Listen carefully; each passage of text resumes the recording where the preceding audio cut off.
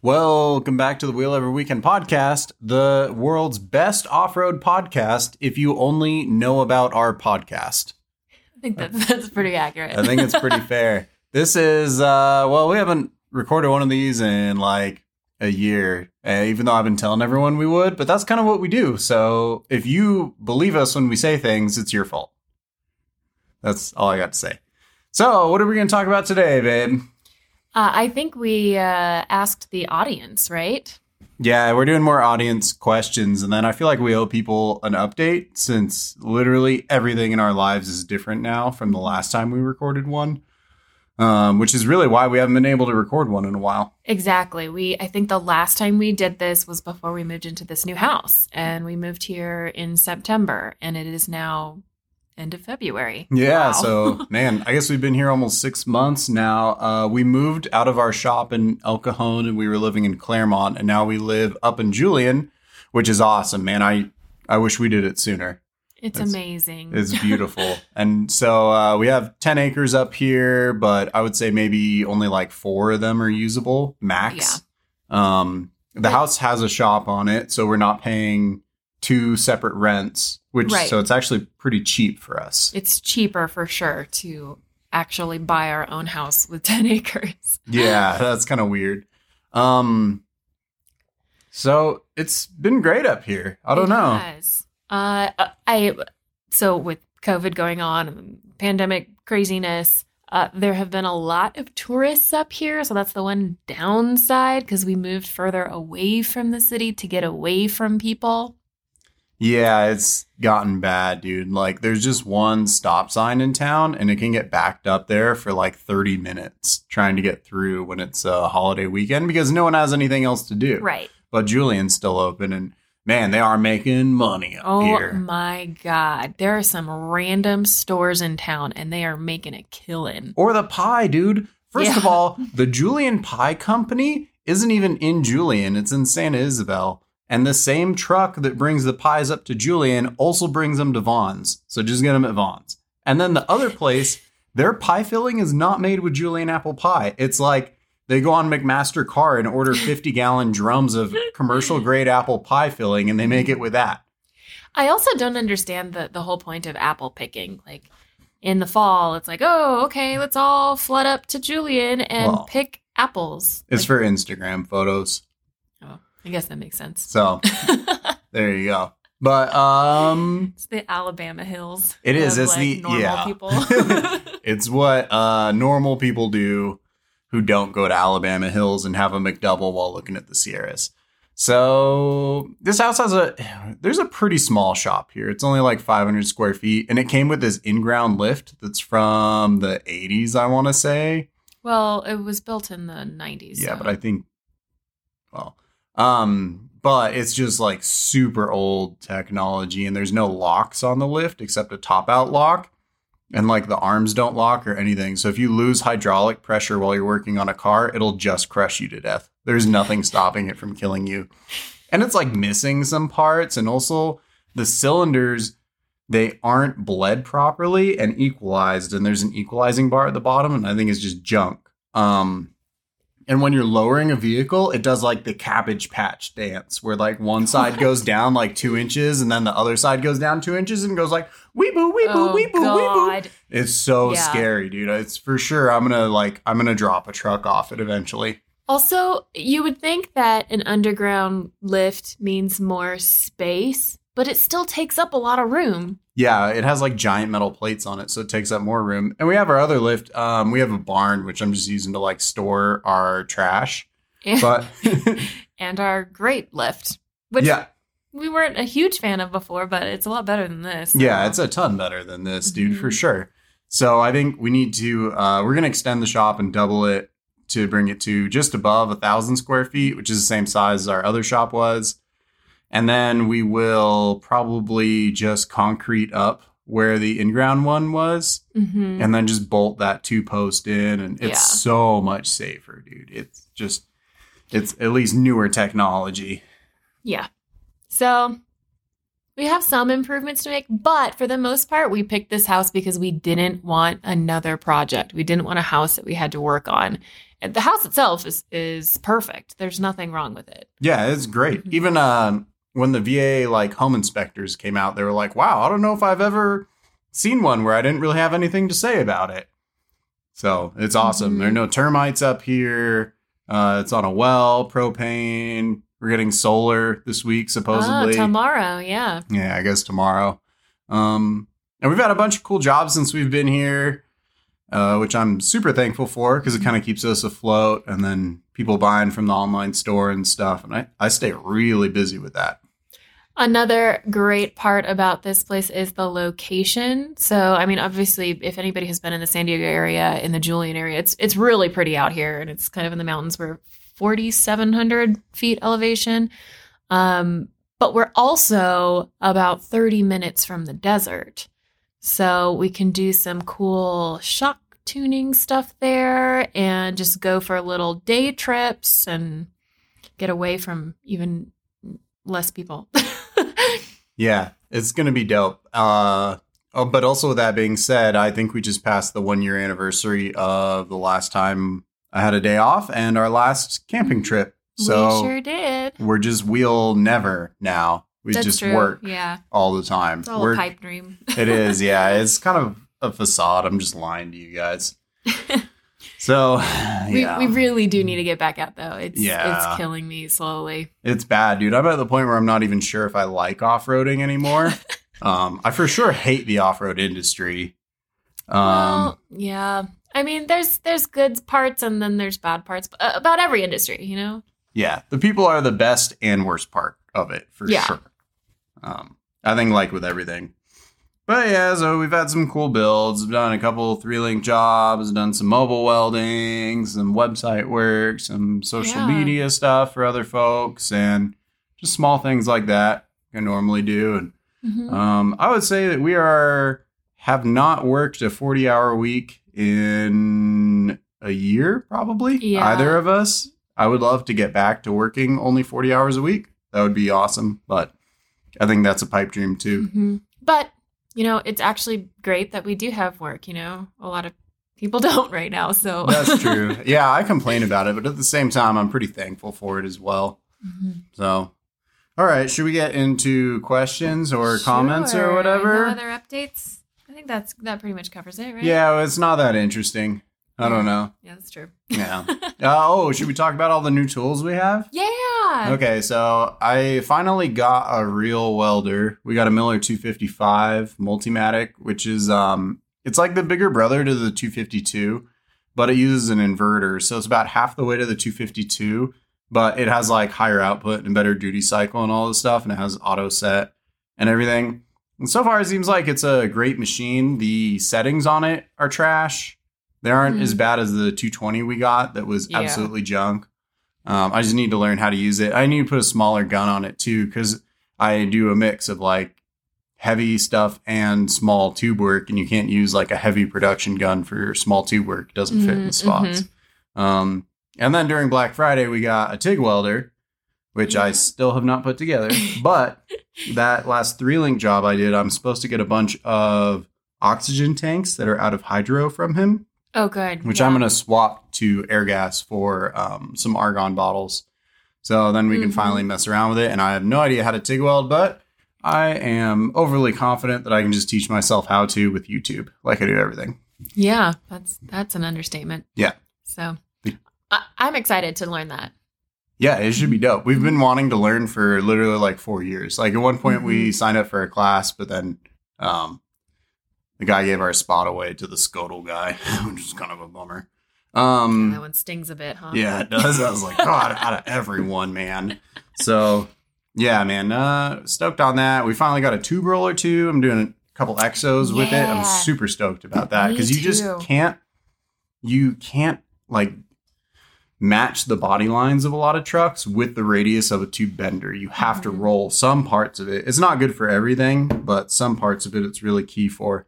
And exos are hard, man, because they have to be a certain distance away from the body, because I don't do that stuff where you like hard mount the body to the frame. I think that's super dumb. unless it's like a race truck. But if you're going to drive it on the road, it's terrible for it. And it just vibrates so bad. So it has to be like a little bit away from the body, but then it has to be close enough that it doesn't look like a jungle gym. So I think the tube roller will be key for that. I know. I also think it makes me excited that we're one step closer to building a tube buggy. Yes, true. That is kind of our final goal. Should we talk about... I don't think we have any other tools to talk about, really. Oh, we have a plasma table now, which I got, a couple months ago, and then it was missing a bunch of parts, and they underbent a couple of the parts, and I've emailed them like 3 times, and they're just ghosting me about it, which is super dope.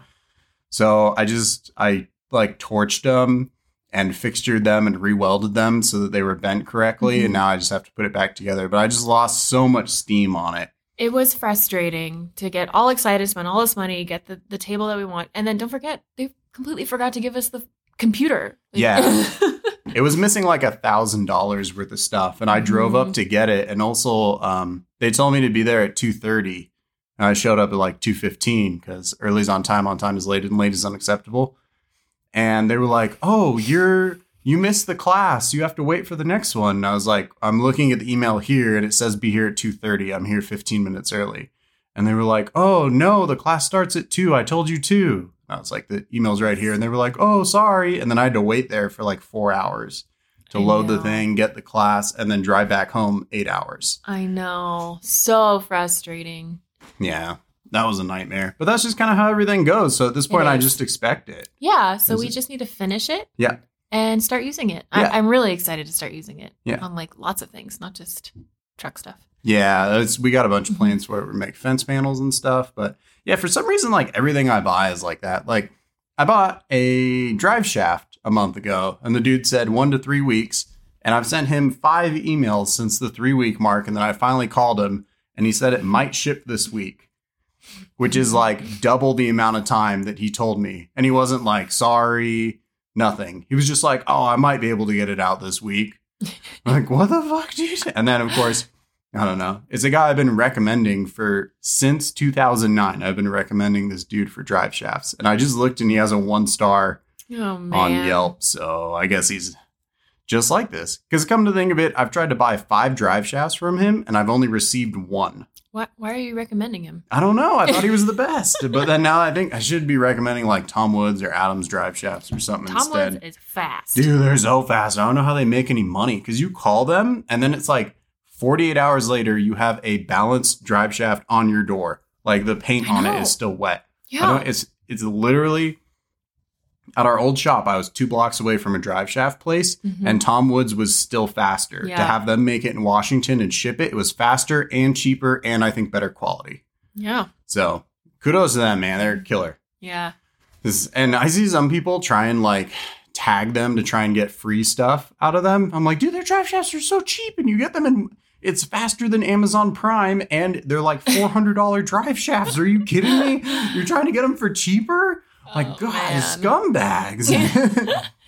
So. It's not really a tool, but something else that we got that's pretty exciting was our Valentine's Day gifts to each other. Oh, yeah. Well, so I got us heated jackets. I got Brittany one for Valentine's Day, and then I got myself one as a present to her for Valentine's Day, so she would actually have something to give me. I know. It was great. Yeah. And those things are dope. They run off the M18, which is the battery size that like our smaller tools use. And it'll last for like 8 hours and it'll be like 40 in the shop. And I guess I'm acclimated to the cold now. I was just going to say, we're becoming mountain people. I know, dude. It was 48 in the shop today and I had the door open and like my jacket on unzipped. So I think I was wearing shorts. Yeah, I know. It's, we're going to be dying during the summer. That's all I got to say.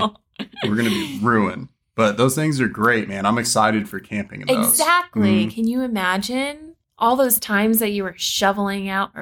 Let me correct that. All those times I was shoveling the truck out of the snow. Oh, yeah, the one time. Yeah, I remember that. You get it stuck and I have to shovel. No, that's not accurate. No one believes that. I'm going to edit that part out. Just you watch. Wait, here, I can do the clap. And then I'll be able to see it in the thing and edit it out. Yeah, everyone knows you're too lazy to do that. Yeah, damn it. All right. I'm also excited for sleeping in it, though, too, because we have spent some cold nights. That's true. which is something we got to address. I would really like to put a wedge camper of some kind on our double cab because we're going to keep the stock bed on it, but I'm going to do the absolute weirdest suspension setup on the planet on it. Let's talk about our build that's actually going to happen. Should we talk about all the builds we've thought about doing? And then lead into the one that we're actually really doing? Do? Yeah. Okay. So the first thing we're going to do is I wanted to build an electric truck for hammers, and I had like the Tesla motors, everything lined up, but ours was going to be like 1,300 horsepower, linear torque curve, no gears, 40-inch tires, the whole thing, because I wanted it to be competitive with the gas cars. And I my goal was to make other people feel like silly for bringing a gas vehicles, but it costs like $100,000 just for the batteries. Yeah, it's crazy. So we obviously can't afford that. You guys know us. So then, unfortunately, I had to wash that idea out. And then we're going to build a 2-wheel drive Tundra. I think from now on, when I build trucks, I'm going to buy a 2-wheel drive one. Because I don't want any of the stock 4-wheel drive stuff ever. I cut it all off. And I especially don't want the 4-wheel drive transfer case. It's not low enough gearing. You can't like really rock crawl with a stock transfer case. It doesn't work. Yeah. And then it's cheaper too. Yeah. For starting out. Yeah. And then you're just going to break stuff because the gears are too high. And it's not fun to crawl with too high gears in the T case for sure. No. Yeah. It's a bad time. It's also bad decisions. Yeah. So yeah, that was my plan. I was going to get the 2-wheel drive, the one that's a double cab, but the cab is kind of small. And then we're going to put the tons under it and some like 3.0 internal bypass coilovers in the front and trailing arms in the back. Then we're going to use to tow a small trailer out and use it for like shows and stuff, which I think, unfortunately, we have to start going to when that happens again. We still got time. I'm not convinced that people can start going in person everywhere. No. Just yet. No. Everyone's excited, but I think it's going to take a while. Yeah, I think we still got another couple months for sure. And then our other build was I should just finish our extra cab. I have 130 hours worth of work to do on it. So if I sat down for maybe like a week, I could probably finish it. But I don't have the motivation to do it. Like for some reason, I would just like rather die than weld on it right now. We have spent a lot of time on this particular truck, and it's been great. Obviously, we have no. I was going to say we have no complaints, but you're the king of complaints. So, but it's been great, and it's gotten us so far, and I think it's okay to move on and build something new, you know? Yeah, there's so much like last minute stuff on it. I'm not proud of it. And so many people have asked me if they can buy it. And I'm just like, dude, you don't want to buy it. Like there's so many things that I just refuse to actually fix on it. Like if that truck was a customer's vehicle, it would never be allowed to leave the shop looking like that. Well, ever. Yeah, and that's good. I also think that you're kind of a perfectionist. Like, it's fine, really. It's not. But we kind of disagree here. I think it's fine. But what we both can agree on, and what we have agreed on, is that we can't handle the cab anymore. Oh, dude, it's just ruined, man. When you pull the cup holder out, the entire dash comes out with it. You have to hold the dash with one hand and pull the cup holders out with the other. And the windshield cracked. I'm so dumb, dude. I cracked it with a crowbar. No other reason. And you were purposely being careful because the EXO's already done. Yeah. And I just cracked it, dude. And now, even just sitting there, the crack has gotten to be over a foot long. And it started out like 2 inches long. And just from heat cycles, it's gotten bigger. I know. And you got to cut the entire EXO off to do the windshield because I wanted the EXO to be tight so it didn't look like a jungle gym. I know. It looked good and it did well, but now we're shopping for vehicles based on center consoles. Yeah, I want a center console too. We didn't have one forever, and then I just sheet metal screwed an ammo can into the middle, and that was great. Dude. It was. That was a huge quality of life improvement on our end. But it had kind of sharp edges, and I was worried about the moosey poops. Yeah, maybe getting like caught on it or something. So right now, I think our plan is to build the double cab next. And the double cab is fine. It's supercharged. It's a 2004. It's the highest trim level. Last year they made it. Best motor they made. The TRD supercharger is kind of junk, but it does have the 7th injector and all the stuff on it. And it runs fine. Yeah. I thought maybe it had a blown head gasket because I kept smelling antifreeze for 6 months. And so I did like a leak down test. I put the little like head gasket goop in it that turns colors if there's combustion gases in the radiator and everything. And then I finally looked at it the other day and I was like, oh, the plastic radiator is just leaking right at the top where you can see it.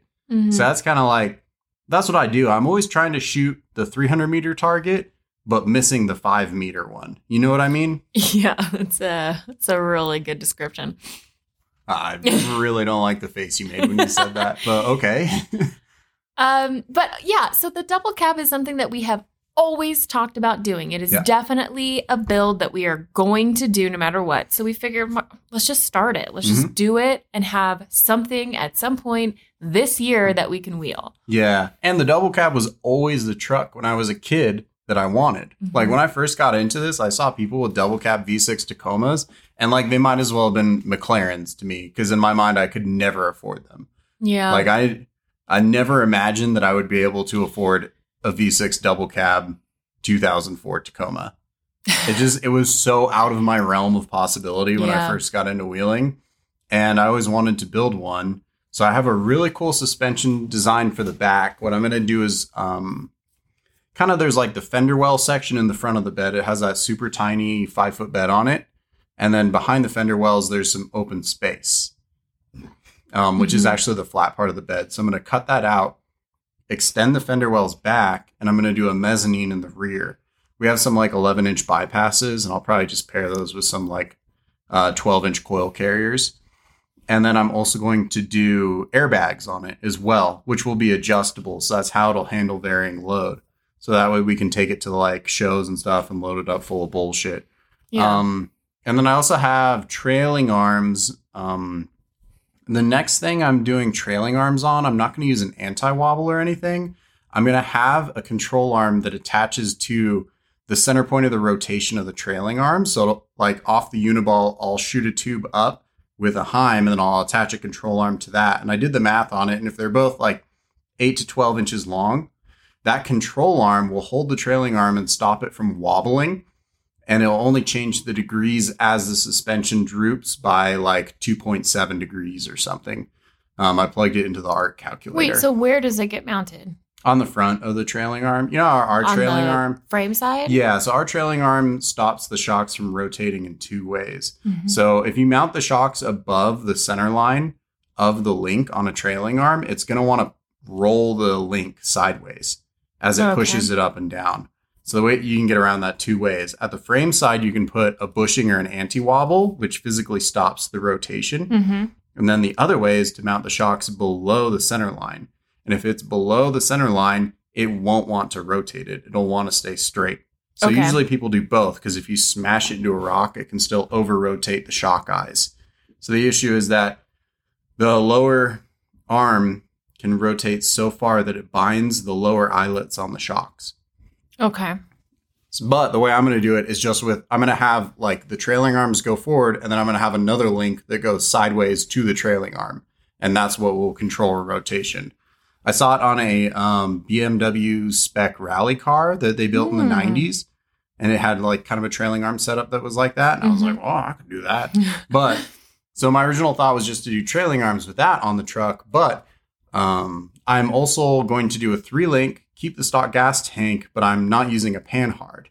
And so because I'm not using the panhard, I wanted to fully triangulate the lower links. Well, not fully because I want the roll center to not be trash.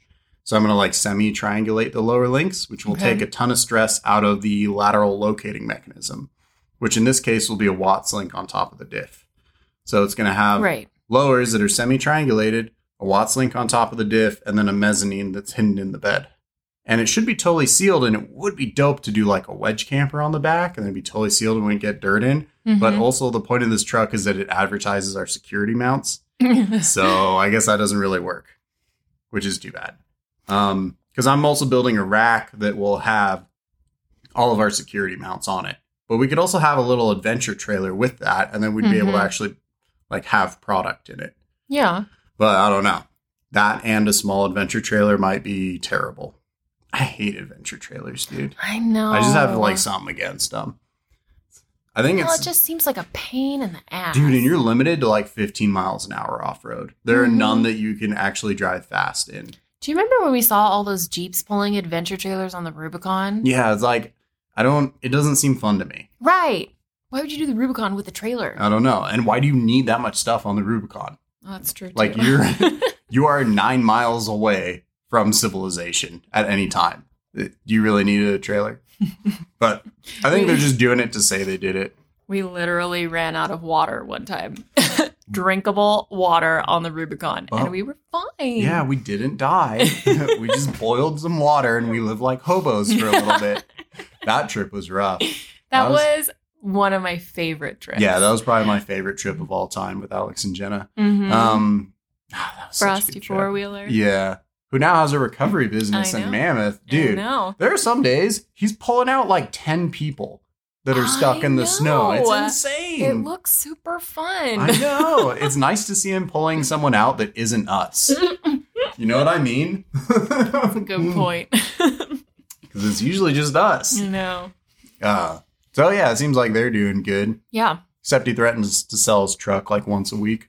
Oh my God, that thing is so cool. It's beautiful. If you guys haven't seen it, I posted it on our Instagram. It's like an 85 Toyota pickup that the previous owner like painted it with house paint and they started to sand it and it has like perfect patina on it. So they just clear coated over the patina and then it's just like brand new looking. It's so clean. Yeah, it's like showroom quality clean. It's so nice.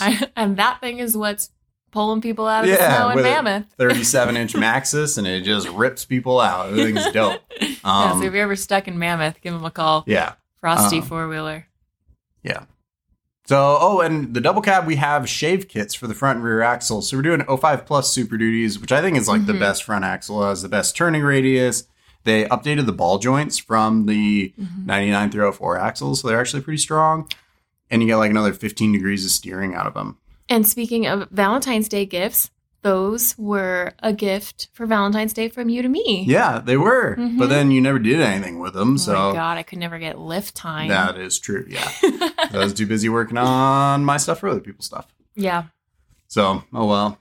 But it'll be cool to have them shaved front and rear. We have an e-locker for the front. And then I got an aux locker, which is a mechanical locker, but it actually uses the diff cover to actuate it. There's like a shift fork in the diff cover, and then you run a cable into the cab. So it's all mechanical, which is dope because I absolutely cannot stand air lockers. They are my nemesis right now. None of them work. No, I've yet to have a single one in the shop that doesn't leak. Yeah. And ARB's customer service is trash. Awful. It's so bad. There's like, it's one thing to have a warranty on the product, but they make it impossible to actually use the warranty. That's how they can offer it. It's so hard. I still need to get the seal from them. It's been like a year going back and forth with them about it. Yeah, that's frustrating. Yeah, I hate it, dude. It's honestly, that's like my least favorite thing about the off-road industry is that all these companies just get away with having trash. So, that being said, we're probably going to put an ARB in this one. Because the aux locker, I was going to like cut out the center of it and weld it into the shave kit, but the ballistic shave kit is like a crazy shape. It like cuts around the ring gear and stuff. I'm kind of wondering if the diff cover is going to create oiling issues because it's like super tight to the ring gear. And it looks super clean though. Yeah, it looks dope, but I think it's going to cause oiling issues. I think it's going to cause oil starvations on those, whatever the side bearings are called. Man, I don't remember it. It's been a while since I set up gears. I wouldn't say they're carrier bearings, but I know that's the center part of the drive shaft. Maybe they are. They're in a carrier. Well, anyways, I don't know what that is. But yeah, so we're probably going to use an air locker on those. And then I was hoping to be able to use a CO2 tank instead of an ARB compressor for this too, because it's so much faster. But yeah, we're going to have to use the ARB because if you have a CO2 tank and air lockers and they leak, you just run out of CO2 in like an hour of wheeling. So yeah, there's no point. Also, yeah, I mean, so we had a CO2 setup before. We have one. It's sitting. It's actually right behind us. I can touch it. Yeah. But we constantly had to remember. Oh, did we fill it? Oh, it's empty, and we're about to go on a trip. Yeah, that's and then, just because we don't plan. But yeah, and we live so far away from town now too. And at least like with our CO2 tank, you just bring it and they just exchange it for a full one. So you don't have to like wait for it to be filled or anything. But if you have like a tank that you own that you care about, you have to drop it off and then wait like 2 days and then come back and get it. Right. For them to fill it. And they're never open when you need it. So. Yeah, they're open Monday through Friday, like 9 to 4. Right. Like, awesome, cool. So right when I'm working. Gonna go on a trip, they're like closed. And yeah. Like, oh, crap. So. I don't know. I mean, there's benefits to having the air compressor. I'd rather just wait for the compressor, I guess. It doesn't bother me much. So yeah, we're gonna actually do the double cab, and we have wheels, we have tires. Yeah. Pretty much we have everything, right? Almost everything. Yeah, we just need that rear locker, and then we're good to go. Yeah. And I think I want to do aluminum links on it because I want this to be like my super cool, like everything I wanted to do when I was a teenager but never could. Although I'm worried about just breaking the aluminum links because I've seen a ton bend. Yeah, what's the benefit of aluminum links? Well, they advertise them as being lighter, but they actually aren't because they're solid. So they end up weighing the same as steel. And then they say they don't bend, but then I've seen like 10 people bend their aluminum links. So I don't know. What I like to do. Why does it matter if they're lighter? Because it's low on the truck. Yeah, that's true. You have a good point. It's below your center of gravity. Right. So you would want it to be heavier because then it would make it better. I don't know, dude. People are crazy, man. For some reason, they're always concerned about like not adding weight below their center of gravity height, which doesn't make any sense. Right. And then they'll strap shit on the roof. Like, what the fuck are you doing right now, dude? It should not make any sense. What I'll probably end up doing is I'll get some chromoly, like 188 wall, and then I'll just sleeve it with whatever 7075 aluminum. And but I have to TIG weld it because MIG welding chromoly is kind of crap because you can put a bunch of heat and you can make it brittle and stuff. But TIG is just way better for it. You can use like chromoly specific filler too. And it's just way better. So in the future, when I actually learn how to TIG weld, that should be great. With our new TIG welder. Yeah, which I haven't even put all the way together because I don't have bottles for it. So that'd be nice. And we need a welding cart for it. Yeah, dude. So neither of the welders fit on our welding carts, too. That's another thing, too. I messaged this like guy who makes really nice welding carts specific for them. And I sent him like 2 emails asking what the lead times are because it says to email him asking about lead times. And he just blew me off. So I was like, well, like, I don't understand. You can't like I'm going to buy your product. I'm not asking for a discount, nothing. I'm asking like, I will purchase your product. When will I receive it? How can I give you money? Yeah, it's like Marlin Crawler all over again. You're just fighting to give them money. It's crazy. Oh, Marlin Crawler finally released their long travel kit. That's like, it kind of looks like the first gen All Pro kit from like 2007, where it like goes up and out. And I guess they're not doing the Marac steering rack. Solo Motorsports, though, has like a second gen Tundra steering rack adapter thing that you can just bolt that in, at least on a second gen Tacoma. I don't know if it works for the third gen. But theirs is $7,000 and it doesn't come with the steering rack, which I believe you need the aftermarket steering rack because their kit changes your suspension geometry. So it'll bum steer without it. I could be totally lying, so don't quote me on that. And you need the like chromoly axles. And you need the coilovers. And one of the things I was disappointed to see is that the part number they list for the coilovers is just like a universal valving part number. They haven't had anything like valved specifically to their kit, which is like my huge pet peeve that people spend so much money on long travel and then they just put universal valving coilovers on it. Or even worse, they put universal valving coilovers on it and then they put universal valving bypasses on top of it too. And then neither of them are tuned and you just have full valving in both. And people, it's just like the stock suspension is so bad that people think it's a lot better, but like you're not getting your money's worth out of the kit. So with all the stuff for it, I think it's just under $12,000. Oh my God. Yeah, dude, it's a lot. Which is more than I have ever spent on an entire truck ever in my entire life. Just for their front suspension. True, yeah. Not installed. So installation's probably gonna be like, I would guess $2,000 maybe. It seems like a good kit. Admittedly, if you have a third gen Tacoma and your plan is to keep it forever and wheel it, it's probably a good option for you because I don't think you should solid axle swap third gen Tacomas, which I think I've gone over probably too many times. Yeah. And beaten that to death. people still do it and it gets them likes. And that's all I got to say about it. Yeah. So, I don't know. All right. So that's our plan. Right? Yeah.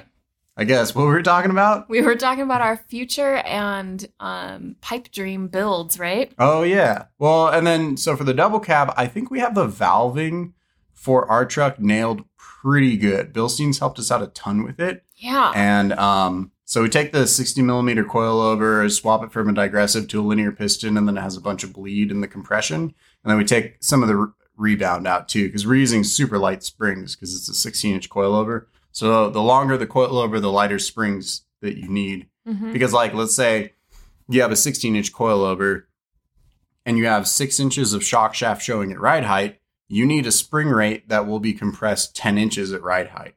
Okay. Whereas if you have a 12-inch coilover and you have 6 inches of shock shaft showing at ride height, you need a spring rate that's 6 inches compressed at ride height. And you need some preload too. So I'd like 2 inches to that. But it can change your spring rate a ton. And I personally like a really soft spring rate. And that's the other thing too. Suspension is so subjective that like I see people on Instagram and they do like a 3-link where they just put the links wherever they want. And then they just put untuned coilovers on it. And they're like, yeah, it rides awesome. It's fucking dialed, dude. It's sick, bro. And I'm like, you know what? Suspension is subjective. So if you think that, then it's true. Then great. Yeah. It's that's awesome, for you. dude. Good for you. Mm-hmm. Killer. But I am anal. Yes. Wow. You guys should have seen the look on her face when she said that. But so my definitions of what's good and other people's, I think, is different. Because, like, I can't stand the way a Toyota IFS steering box feels. It's sloppy, and I think it's junk. And I even set them up right with the steering arm angled. So what a lot of people do is they set up the steering box so it's flat. And what happens is the steering rod comes into it at an angle, and U-joints don't travel in a circle. They travel in an ellipse. And so when you have that ellipse, you're putting in a weird motion ratio into it as you're turning the wheel. And also that steering arm is just moving side to side. Okay. So what happens is when you tilt it up, the steering arm is not only moving side to side, but it's also moving up and down. So you actually get more turning angle out of it because the tie rod is not only moving left and right, but it's also getting closer to the axle as you're turning more. Okay. And what happens is in the middle of the steering arm, like with it pointed completely straight, you actually have a little bit less steering. So it puts like a nice ratio into it. So when you're on the freeway, that center point, you can set it up so the ram has just a bit of slop in it.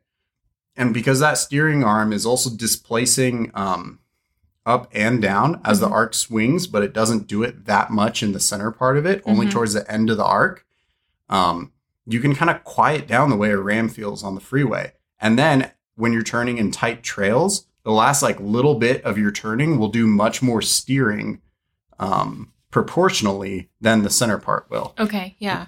That makes sense at all? No, yeah, I totally followed that for some reason. Weird. That doesn't usually happen. And it won't do that ellipse thing too, which also screws up if you don't have any slip in your drive shaft. Well, not your drive shaft. If you don't have any slip in your steering rod, like a drive shaft would have, it'll screw it up and it'll bind your U-joints and stuff. And then a lot of those U-joints are kind of junk to begin with. So they really need all the help they can get. Well, so in the front of our double cab, I think I'm just going to do like normal 16-inch coilovers. I don't really think that you should do 16-inch coilovers. They're a pain in the ass to package. Ours touch our hood. That's how much up travel we have. I know. They literally rub the top, like the anodizing on the aluminum is rubbing off on the hood. So it was like a whole thing to try not to cut into our hood because we really did not want the coilovers to stick up through the hood. Yeah, because I thought that would look too ridiculous. And then meanwhile, look at the rest of the truck, right? So this is how I don't know why I'm like this. I just like, I make my life more complicated for no reason. You do. That's why you all remember when we were going to build the double cab. It was just going to be a simple for us. Yeah. I should say 3-link tons, Chevy 63s. 40s. Yeah. Tune some 7100s for the rear for the Chevys like I did before and just call it good. Right.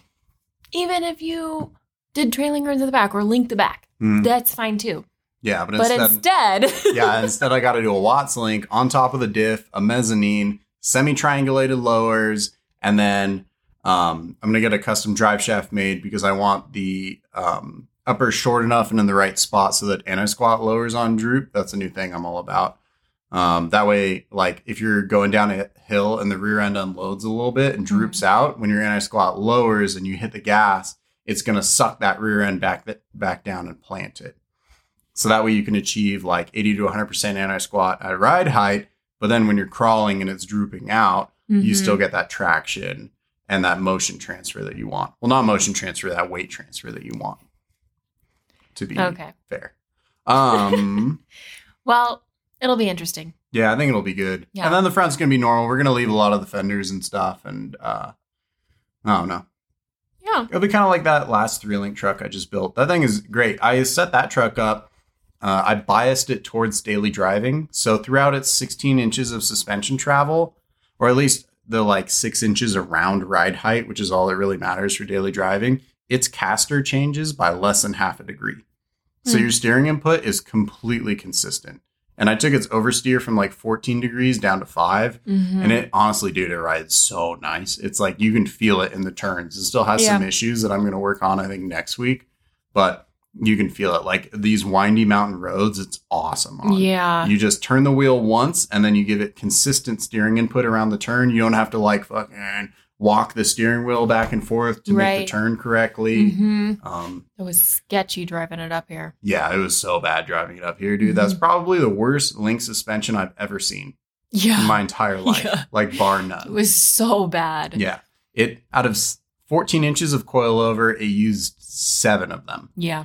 It was like a stock Tacoma. It had stock Tacoma levels of travel. The Panhard bar bottomed out on the diff with 4.5 inches of shock showing on one side, and the other side bottomed out into the automatic transmission hard lines with 4 inches of shock shaft showing. And then it bound the drive shaft 3 inches before the limit straps started to do anything. And then also the limit straps don't do anything. They stretch past the point that the axle or that the shocks will let them droop to. So this is what I hate when people like set up trucks and they're like, yeah, I have 8 inches of up travel and a 20-inch belly height. I'm like, do you? Do you really? Or is your truck built like that? And almost every time it's built like that. Yeah. People just, they don't understand it. And the brakes were bad and everything. Yeah, so I found a part number for a master cylinder that instead of a 1 1/4 bore, it's a 1 1/8 bore. And the brake lines come out on the other side of it. Oh. But it fits that same adapter. That way the brake lines won't come out where the coilover is. Yeah. So I think it'll be dope. So I'm going to put that in. I'm going to put a check valve in where the brake booster is. They come with a check valve in them, but they're all junk. None of them hold pressure. So you can put a check valve in. And then so what happens is like you're on the gas on the freeway. You let off the gas to hit the brakes because you're slowing down and you lose all that like manifold vacuum. And because that one-way valve is leaking, you don't have as much brake pressure as you should. So you can spend like $5 on a one-way valve and it fixes it. And then you can use whatever junkyard brake booster you want. So his has a dual diaphragm booster. And I did pump it up to the whatever like inches of mercury or some crazy shit it's supposed to be. And then the brake pedal feel was excellent. And it has drums in the rear too. And so the master I got is set for disc and drums, but I'll probably put a proportioning valve in it as well because it's never really the right pressure or flow. And also too, having the master set for drums in the rear will give it a 10-pound residual valve for the rear, which will help brake pedal feel as well, instead of having a 2-pound, which is for a disc. Or some of them don't have any, which is also bad.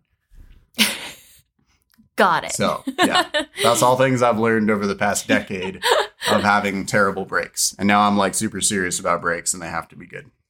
Except that time. I think that's pretty important. Yeah, brakes and steering are the two things that I will absolutely not fuck around with. Like all our steering is dual shear. We have the safety washers on everything. Right. Super safe with the steering box and the mechanical linkage and everything. And the RAM and everything. Yeah. The RAM helps a ton too. Yeah. It takes a lot of stress off the steering box. I think it's actually a lot safer. But, I mean, that's just my guess. In a hydro assist setup. Although, for the double cab, I'm going to use a double-ended RAM as the tie rod. I found a part number for a 2-inch RAM, and I you can calculate all this stuff online too. Like if you're just willing to do 5 minutes of Googling, you can figure all this shit out on your own. So I found one that has the same exact fluid flow requirements as our Hydro Assist RAM. Because the issue with the Hydro Assist RAM is that it's a RAM on one side that goes in, and then it essentially has like a giant washer with a wiper seal on it. So one side of the RAM is completely open to fluid, but the other side has that piston rod in it.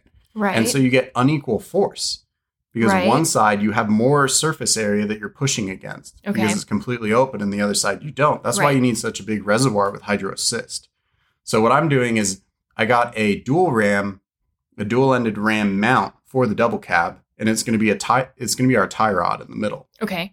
And it's an 1.5-inch solid piece of chromoly that runs through the RAM. If the RAM blows, you still have it as a tie rod because it's completely connected to itself because it goes all the way through, and it's equalized.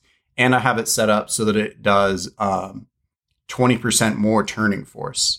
And so I'm going to use a CBR style pump with it, which will do 1650 PSI. And I think it does 5.5 gallons per minute, which I believe will flow through the IFS box.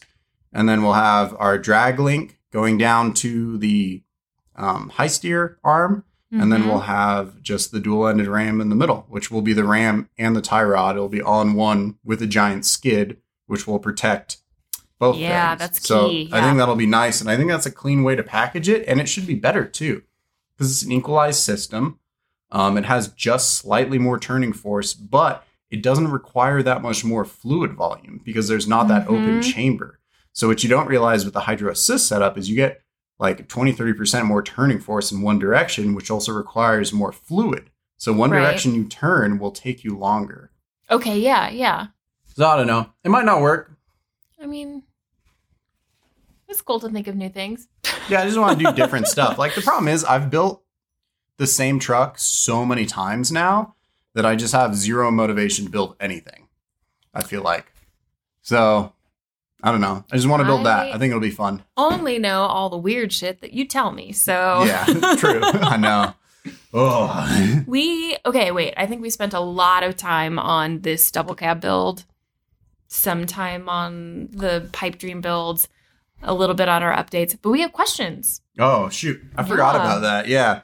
These are from like 2 weeks ago, and I'm not going to answer all of them because a lot of them aren't good. Yeah. So if you asked thanks a lot, guys. Yeah. So if you asked a question and it wasn't good and I don't answer it, feel bad about yourself. I'm just kidding. I just don't want to talk about all this stuff. Recovery tactics and gear. I don't know. Just bring a strap. Yo, those Max Tracks, though, those things are good. Yes. All right. So go back to the other podcast where I made fun of the Max Tracks and just pretend I'm talking about how great they are. Okay. Pretty much. So we were pretty stuck in Utah at Sand Hollow by ourselves. At literally night. No one else was on the trail because it's off season in the middle of the week. This was our last vacation over a year ago. Yes, very strong winds. The Max Tracks totally saved us. Yeah. Although I have to say we forgot about airing down. Yeah, I think we're at, what were we? We were at like 25 PSI because I wanted to like drive there, then drive back, and part of it was on the freeway, and the truck just has no power. Like some of my trucks I've been able to drive home at 12 PSI. This is not one of those trucks. Like I had to air it up at 40 because part of Utah's speed limits are 80 and I want to get passed by semi trucks. So you essentially had to go 90. So I was just flooring it forth the whole time. And thankfully that little V6 is a champion, dude. It really it does so much. Yeah. I want to just like take it out of the truck and like put it on the wall. Because that thing runs so good for no reason. Retire the jersey. Yeah, exactly. Just no one else can be Kobe after this. That's what I'm saying. No, but I think, a shovel and a tow strap. Yeah. This is pretty much what we bring. Yeah. We do have a winch now. I mean, we've used it a couple times. Yeah. It's nice. I would say, winches are great. They're only as good as if you have something to attach it to, though. There's that like dead man thing. It's like a tarp that you bury in the sand. Oh yeah, that might be good to have if you're wheeling by yourself, or like I've been with dudes who just buried their tire in the sand before too. So I guess you can do that in a pinch. And bring some wood. Just bring some 2x4s, and then you can jack the truck up, 2x4s under it. You'd be good to go. That's what we used to use before they invented all this stuff. Yeah. Just 2x4s and floor mats. I mean, we've gotten pretty creative in getting trucks out of weird situations. I mean, Yeah. we've like actually used our own spare 40 tire to get. Oh, Trucks yeah, when we were out. trying to get that Tundra through Corral Canyon. Dude, Yeah. I was sore for like 3 days from that. What the hell? I was sore for like a week, man. Oh my God. Yeah, that was rough. Oh, and a really good light. Because Yeah. you will be stuck at night. Like a headlight, though. Not necessarily like off-road lights. No. Yeah. We had Yeah. the Milwaukee Tower lights that Yeah, time, dude. remember? We're that was so clutch. extra. We like pull out the M18, Yeah. like full-on construction site tower Mhm. lights and set them up. Yeah. It was pretty dope. So I think like people do off-road lights all wrong. The like scene lights, camping light things, that's what you should focus on. Yes. Yeah. But all these dudes got $3,000 worth of lights, Mhm. and then they have 8 inches of suspension travel. Mhm. Like, how fast do they think they can go at night? But I mean, also though, it's just, I don't know. We try our hardest not to wheel at night because everyone is always fucking drunk, which I hate, Yeah.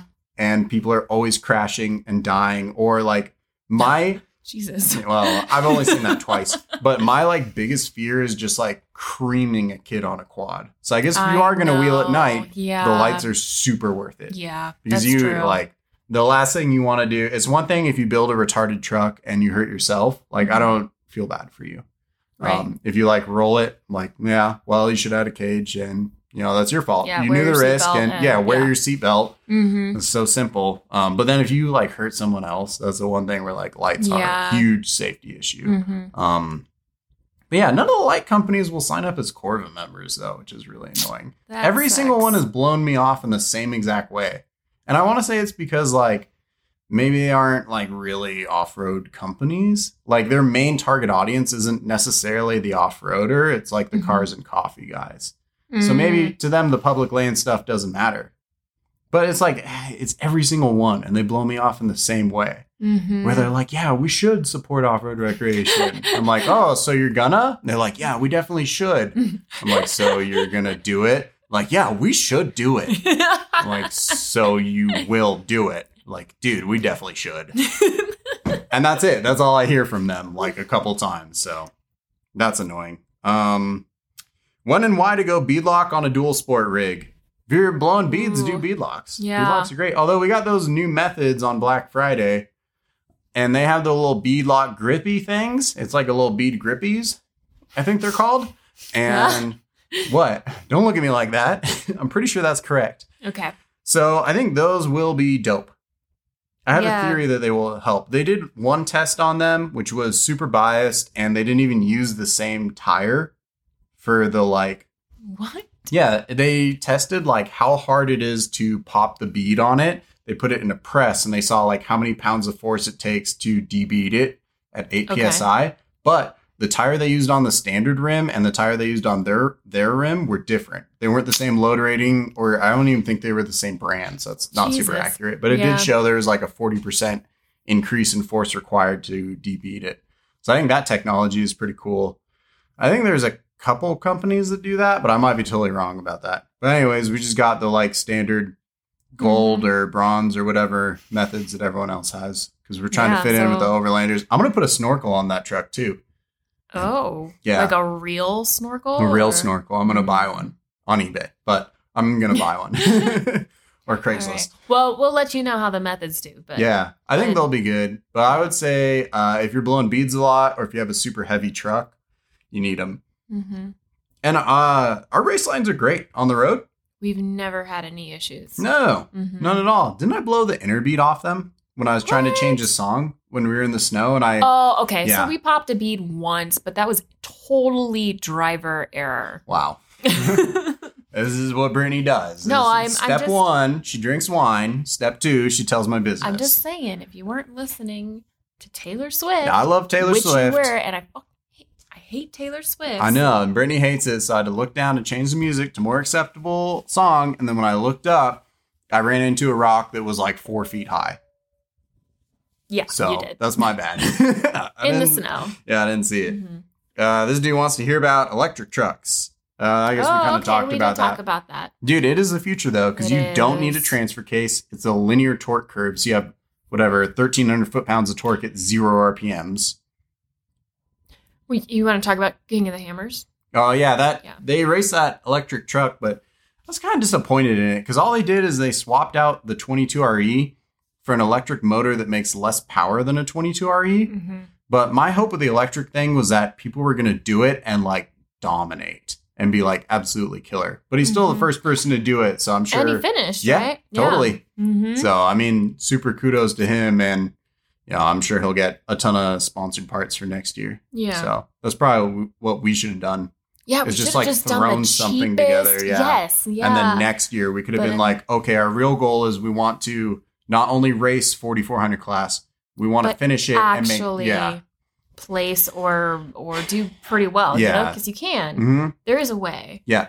And You can have the it- batteries and the skid plate on the bottom, swap Mhm. them out at pits, and then you have dual Tesla rear drive motors, which are 650 Mhm. horsepower apiece, Mhm. and they spool from 0 to 17,000 RPMs, Mhm. linear like horsepower, torque curve, anything. It's kind of weird how they talk about it with electric Yeah. motors.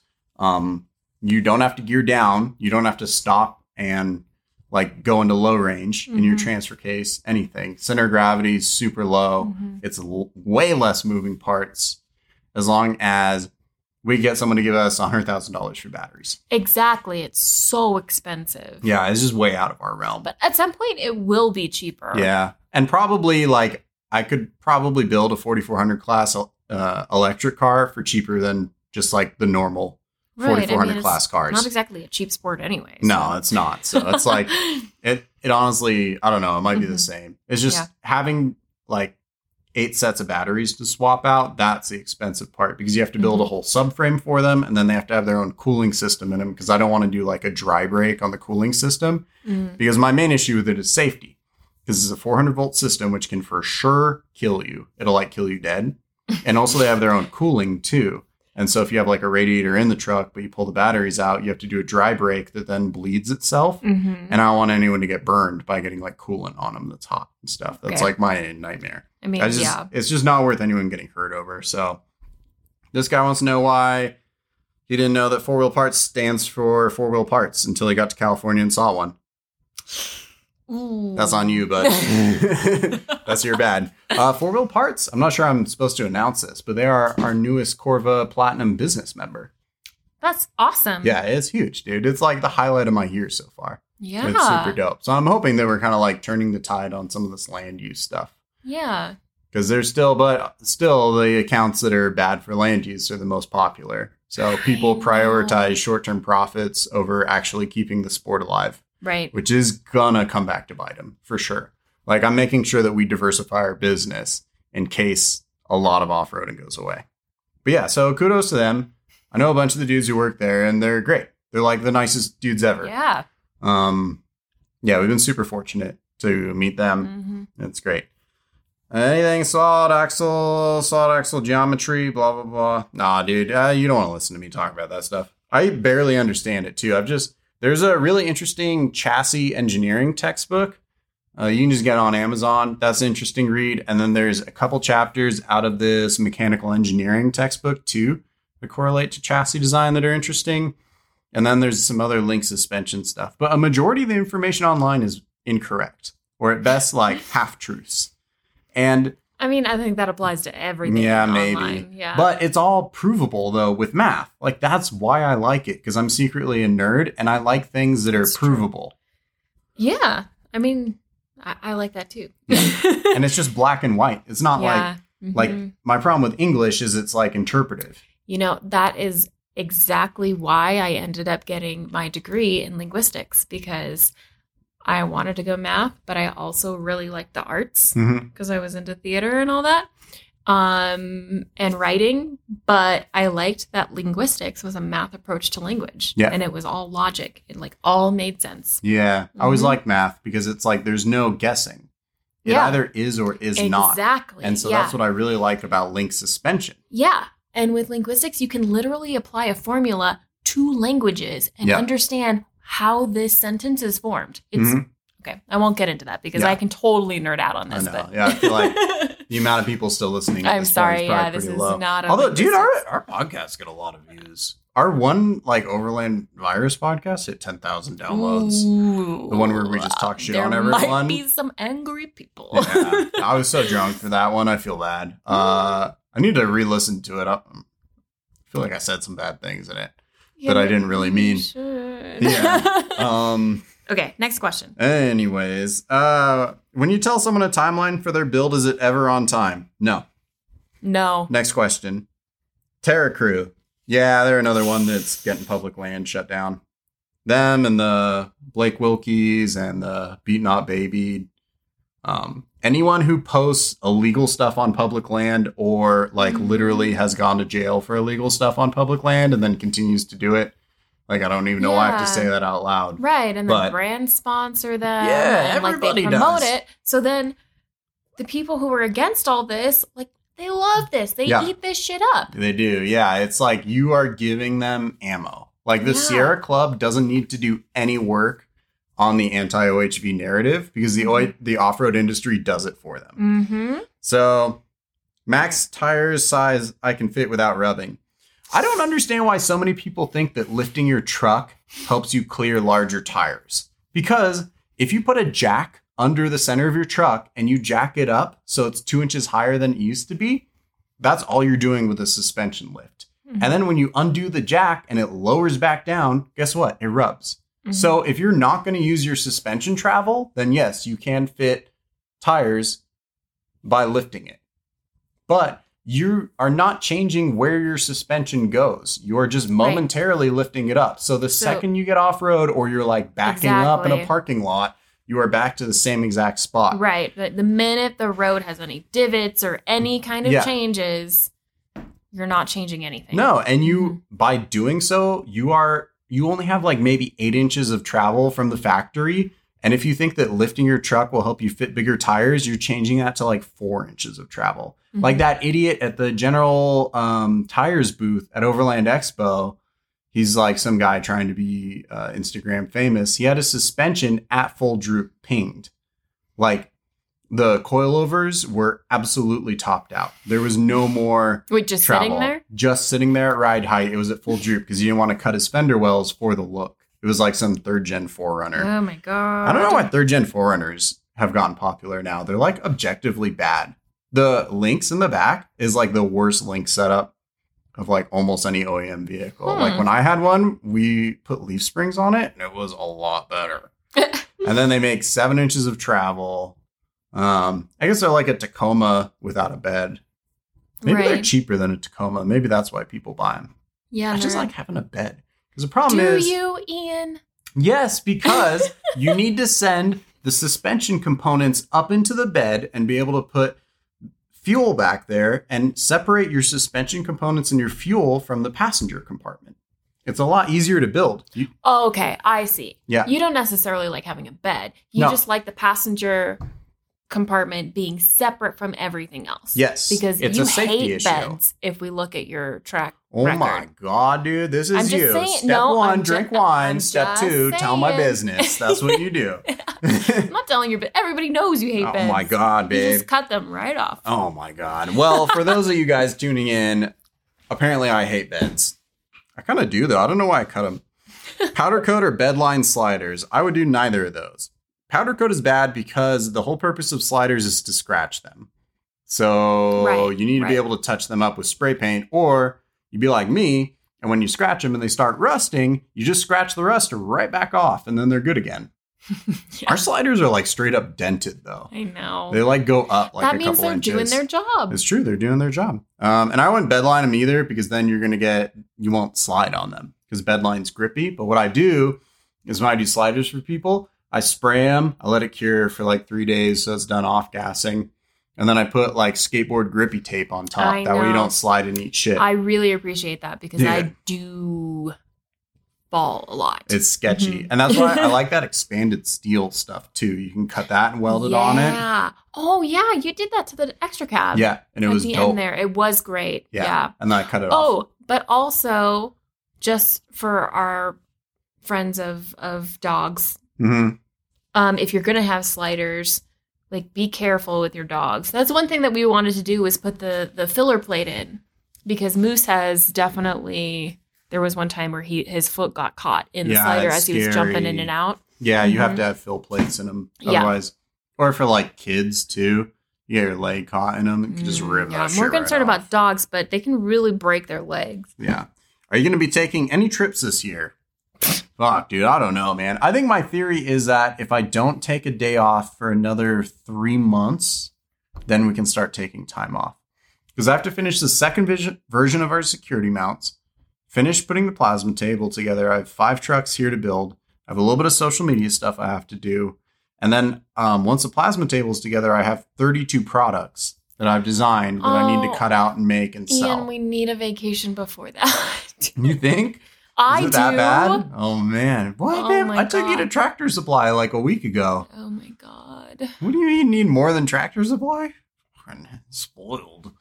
Jeez. Name a couple of vehicles best for building a capable overland/crawler.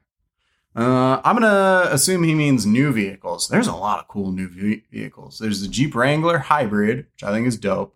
There's the Jeep Gladiator Eco Diesel, which is also super dope. Although the first version of it was crap and it had a ton of issues, but I think they're on like they've updated it all. Yeah. It's actually pretty good. Yeah. It'll tow like 8,000 pounds. You get a 4-to-1 transfer case, electric sway bars, all the junk, dude. Electric disconnect. Yeah, it's the Sway way bar. to go. Yeah, stock wise, that's Yeah. good.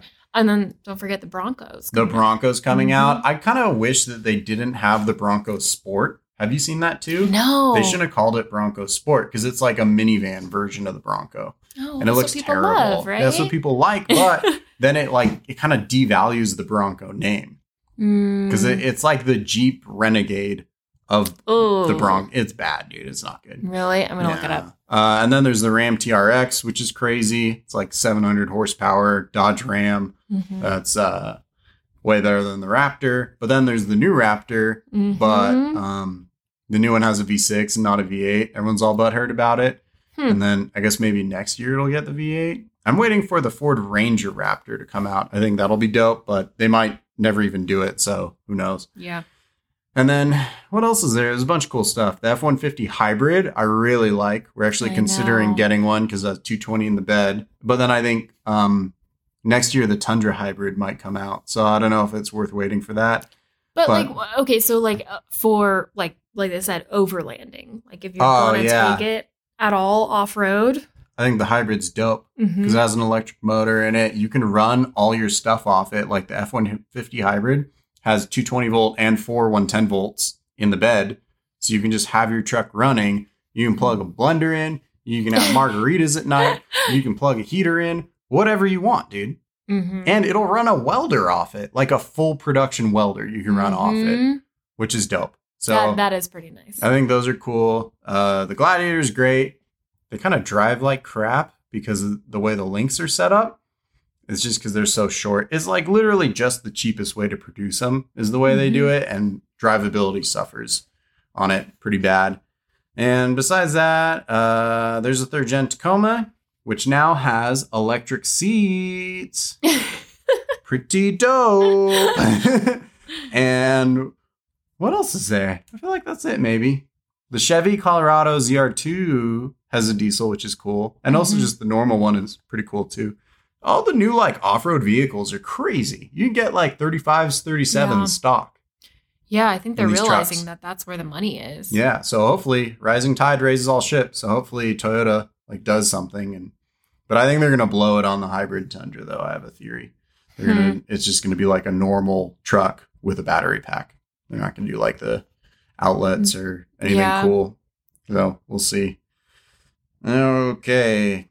How do you find your center of gravity? I'm raising my drivetrain and trying to calculate for links. So the only way to actually find your center of gravity Z height, you have to put scales on one side of the truck. You measure the weight, and then you're going to lift the other side of the truck a known distance. And then you remeasure the front of the truck, and then you can do a bit of calculus and figure it out. But it's pretty finicky. Just do a bit of calculus and you'll figure it out. You just Google it. There's like a thing where you just input it and does the calculus for you, man. It's so easy. Okay. Everything is at your fingertips nowadays. Like you don't have to ask questions anymore. You just Google it.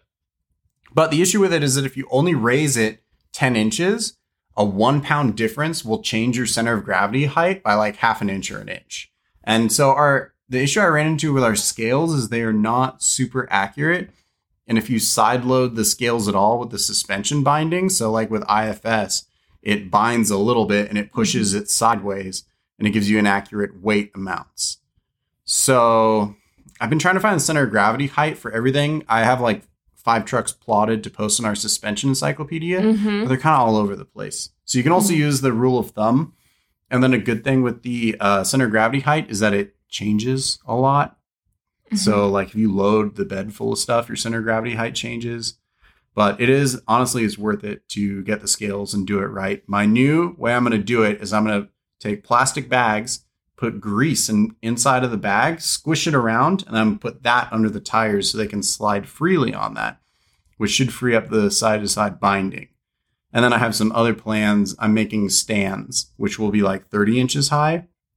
And at 30 inches, you can be off by like 10 pounds. And it only changes by like an inch. And anyways, any vehicle is going to be slightly different. Right. So it's kind of a crapshoot. The problem is with the adjustable frame side, like upper link mount brackets, which some people use to dial in their center of gravity height, is that it'll ruin things like how your anti-squat changes throughout travel. So what you really need to do is figure it out exactly and then get the angles exactly. Because like that last truck I built, if you change the axle side or the frame side link mounts by 1.5 inches, it suddenly will go through like 5 degrees of caster change instead of 0.5 degree. And the anti-squat won't lower on droop anymore. In some instances, it'll go to like 200% on droop. Or some will go to like 110% on droop. So it matters a lot, dude. And it changes a ton. And there's like literally just no way around actually doing the measurements and actually putting it into the calculator if you want a good suspension setup. So, yeah, you need $800 scales to do it right, apparently, which I did finally get. I got Bluetooth scales for the corner weights. Did, and they come in a really cool case. Dude, yeah, they're dope. Yeah, we'll figure it out. We didn't even mention that in our new tools. Oh, section. yeah. So that's another thing. I have a pallet scale that I was using, but it just isn't efficient. And I want to be able to get corner weights for everything and list it so that like you guys, the listeners, when you're doing Link suspension setups, you have all this data to reference. And I'm going to do it off Link suspension kits. So I've measured like a couple different kits. Although for all the manufacturers of kits, like none of their links have the same geometry at all. So I have a feeling that no one is actually like plotting it. They're just building whatever fits, including the suspension that's on our truck's front end that we are cutting off with that terrible looking truss that we bent in half from that guy who everyone loves, who I used to have a screensaver for the truck he built. And then it turns out he's just a giant douche canoe. Yikes. What would be an ideal anti-dive number for an all-purpose vehicle, more crawling than go fast? Whatever you think is good. This is the other shitty part is like, I can't give people advice because it's so subjective. So it's like whatever you think is good is good. Some people like 50%, some like 80, some like 100, some like above 100 even. I would say just stick somewhere between like 80 and 100%, and then you can move it around if you have to. But again, like I said earlier, those frame side brackets that have a bunch of holes are kind of junk because then it completely changes like all the other characteristics of the Link suspension. Another person asked, why don't you like reverse triangulated forelinks? And so when I first got into off-roading, like RTI ramp competitions were super big and people would do those. So what it is like in the back, you have the lowers going to the axle, and then you have the axle side uppers, and then the frame side is actually behind the axle. So like the rear links go from the back to the front, and then the front links are normal. And so what happens is it completely ruins your handling characteristics. And people originally did this for SEMA builds because they were trying to package the links with airbags. The issue was they had giant airbags on the front because they had a ton of lift. And so it got published in some magazines and took off. People did it for RTI ramp competitions. But then I think a bunch of people were rolling their trucks who had it set up like that. And then people stopped doing it. So one of the biggest issues with them is that it shows a complete disregard for like the suspension calculator and suspension geometry. And it makes me think that the person building it probably doesn't even know how to use a link calculator, which is scary. But the biggest issue with them is that it changes the laws of physics. So you end up with this like hoppy action when you hit the brakes or hit the gas. It wants to hop up and down because you almost can't even calculate your anti-squat. Because normally what happens when the rear end grabs traction is the pinion wants to rotate up. It pushes on the lowers and pulls on the uppers. But in this case, it's pushing on the lowers and it's pushing on the uppers. And what happens is it makes the suspension want to unload. So it wants to push it either down or up, depending on what you're doing, almost like irrelevant of anti-squat. And then another issue it can have is you'll have a ton of pinion change. But of course, you can plot it so that you don't have really any pinion change, or you can keep it within specs of the U-joint. The biggest issue with them is that it puts your roll center like almost on the ground. And your roll center is the chassis engineering textbook calls it the upper arm lateral restraint point, which is the point at which your upper arms converge. And the same goes for the lowers. So if you take like a triangulated lowers, you point where they converge, and they might converge, like let's say at the T-case output, just to make it easy for you to visualize.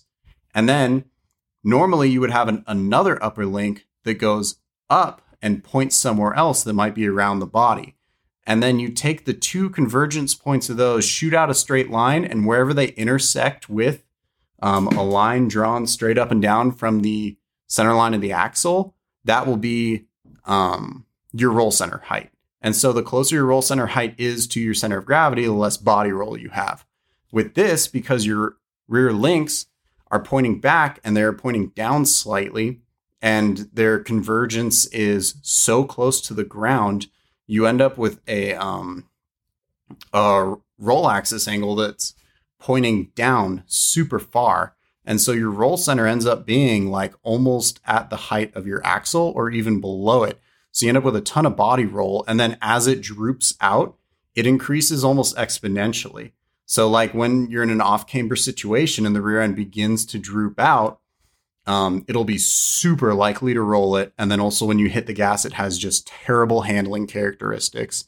And I mean, the couple ones I've seen, they're like the standard builds you would think. They're just like throwing links on wherever they go with untuned coilovers. And if they're happy with them, that's great. But you won't see one like cruising through whoops like it should be. Like if you have a link suspension under a truck, you should be able to hit whoops at speed, drive on the freeway with no problem, blah, blah, blah. Although I think a reverse triangulated should be able to drive on the freeway okay, as long as the valving and the spring rate are firm enough. So yeah, there's a ton of issues. And the biggest problem is the builders can't articulate the issues with the suspension, which also means that they don't understand it and they can't mitigate those issues as well. So, favorite place to off-road and camp?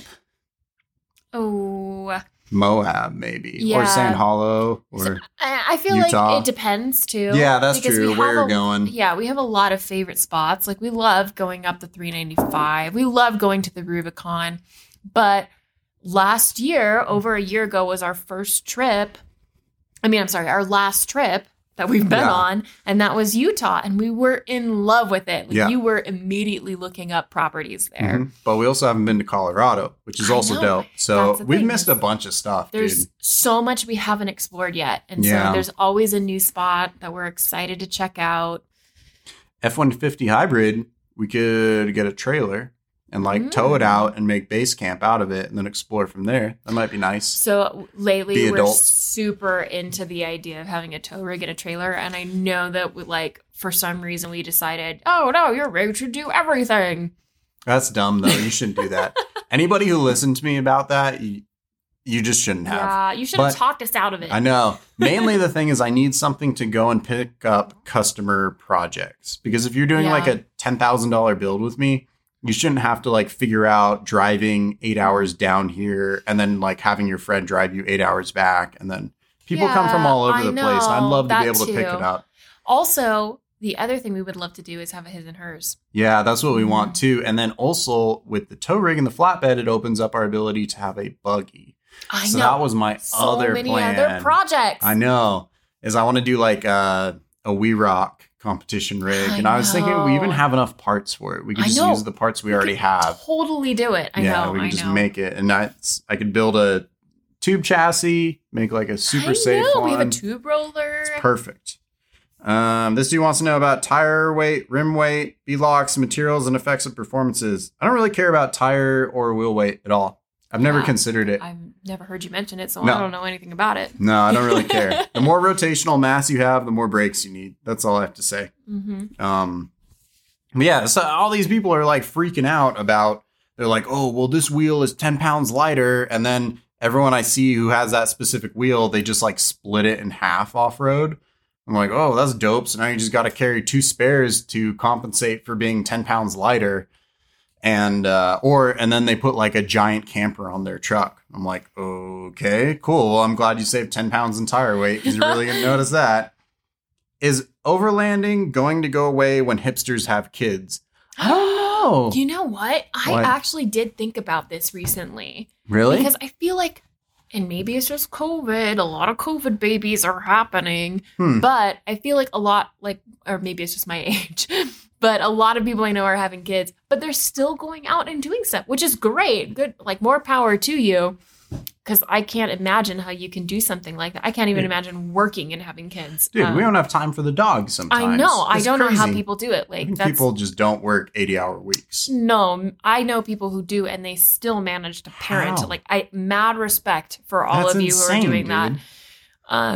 But no, I think it adds another element of something they want to share with their family and.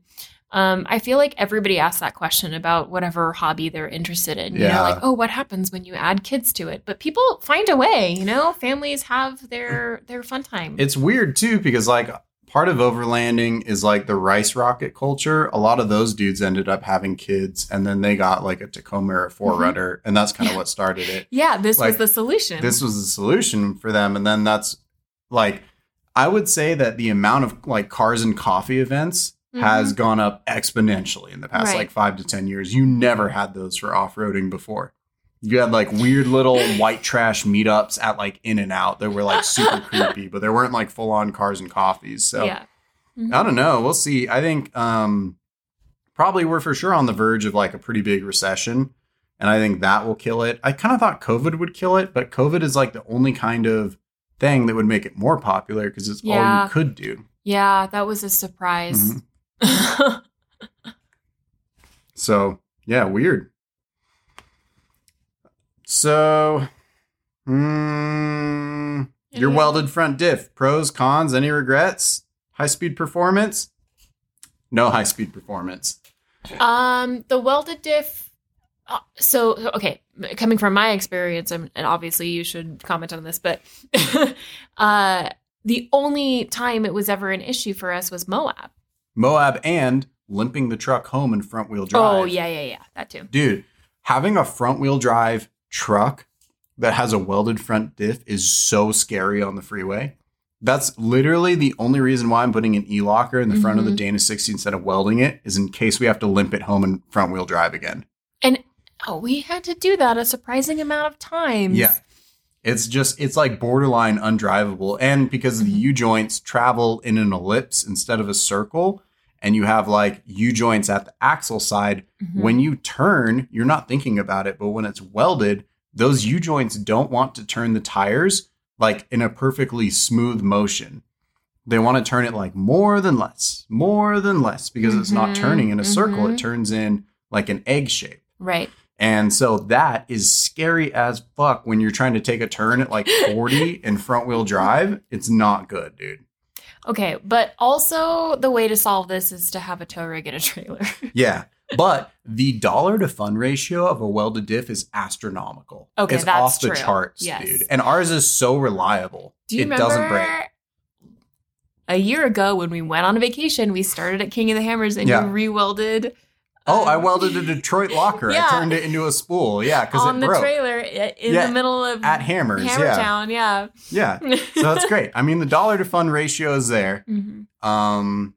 Your front diff, I mean, you should really only be using 4-wheel drive at low speeds. I am mainly into rock crawling out I don't actually like high-speed desert stuff. Like, even the speeds that our truck is capable of achieving in the whoops is not safe. That's why I added the B-pillar and the harness bar, and I got racing seats and harnesses, because I've seen people get so hurt going fast, and you're a split second away from dying. Or, like you said earlier, hurting someone else. Yeah, which is really even worse. Yeah. Like, it's one thing if I'm in the truck alone, I roll it, I hurt myself, I'm like, oh no. But then if I have a passenger, or if I'm going at speed and then I hit a kid or something. Or like somebody on a quad. Somebody on a quad, yeah. Someone not paying attention, some drunk in a side-by-side, and I cream them. And like the truck will just disintegrate a side-by-side. Even all those people who are renting quads or side-by-sides and they have no idea. The fucking townies. What type of racing would you like to get into? We'd like to do Ultra 4. I have an idea for a stock class truck. I want to do a single cab Tacoma to compete in the stock class. The stock class rules are so dumb, though. Like, they're obviously built for a Jeep, because if you have solid axles and link suspension, you can keep it solid axle and link suspension, but you can have like a Dana 60 and long arms, and it's still considered stock. Totally. It's so dumb. But the way to get around that is to do like long travel, a Ford 9-inch center section in the front, and then technically with stock class, I don't think you can have a supercharger because it's a dealer installed option, but I'm wondering if they would know that, or if I could convince them that it came from the factory with that. I'm sure there are some things you can get away with. Yeah, I mean, cheating's racing. That's what everyone says. Right. So, yeah, that would be cool. I want to do like the rock crawling competitions. Again, I have no interest in the high-speed desert stuff just because it's so dangerous, dude. I've seen like so many people that I know personally have gotten so hurt from the high-speed stuff. And like we have this buddy, well, I won't even talk about it because I don't want to jinx him. Okay. But he goes fast That's on fair. 2 wheels, and I'm worried about him.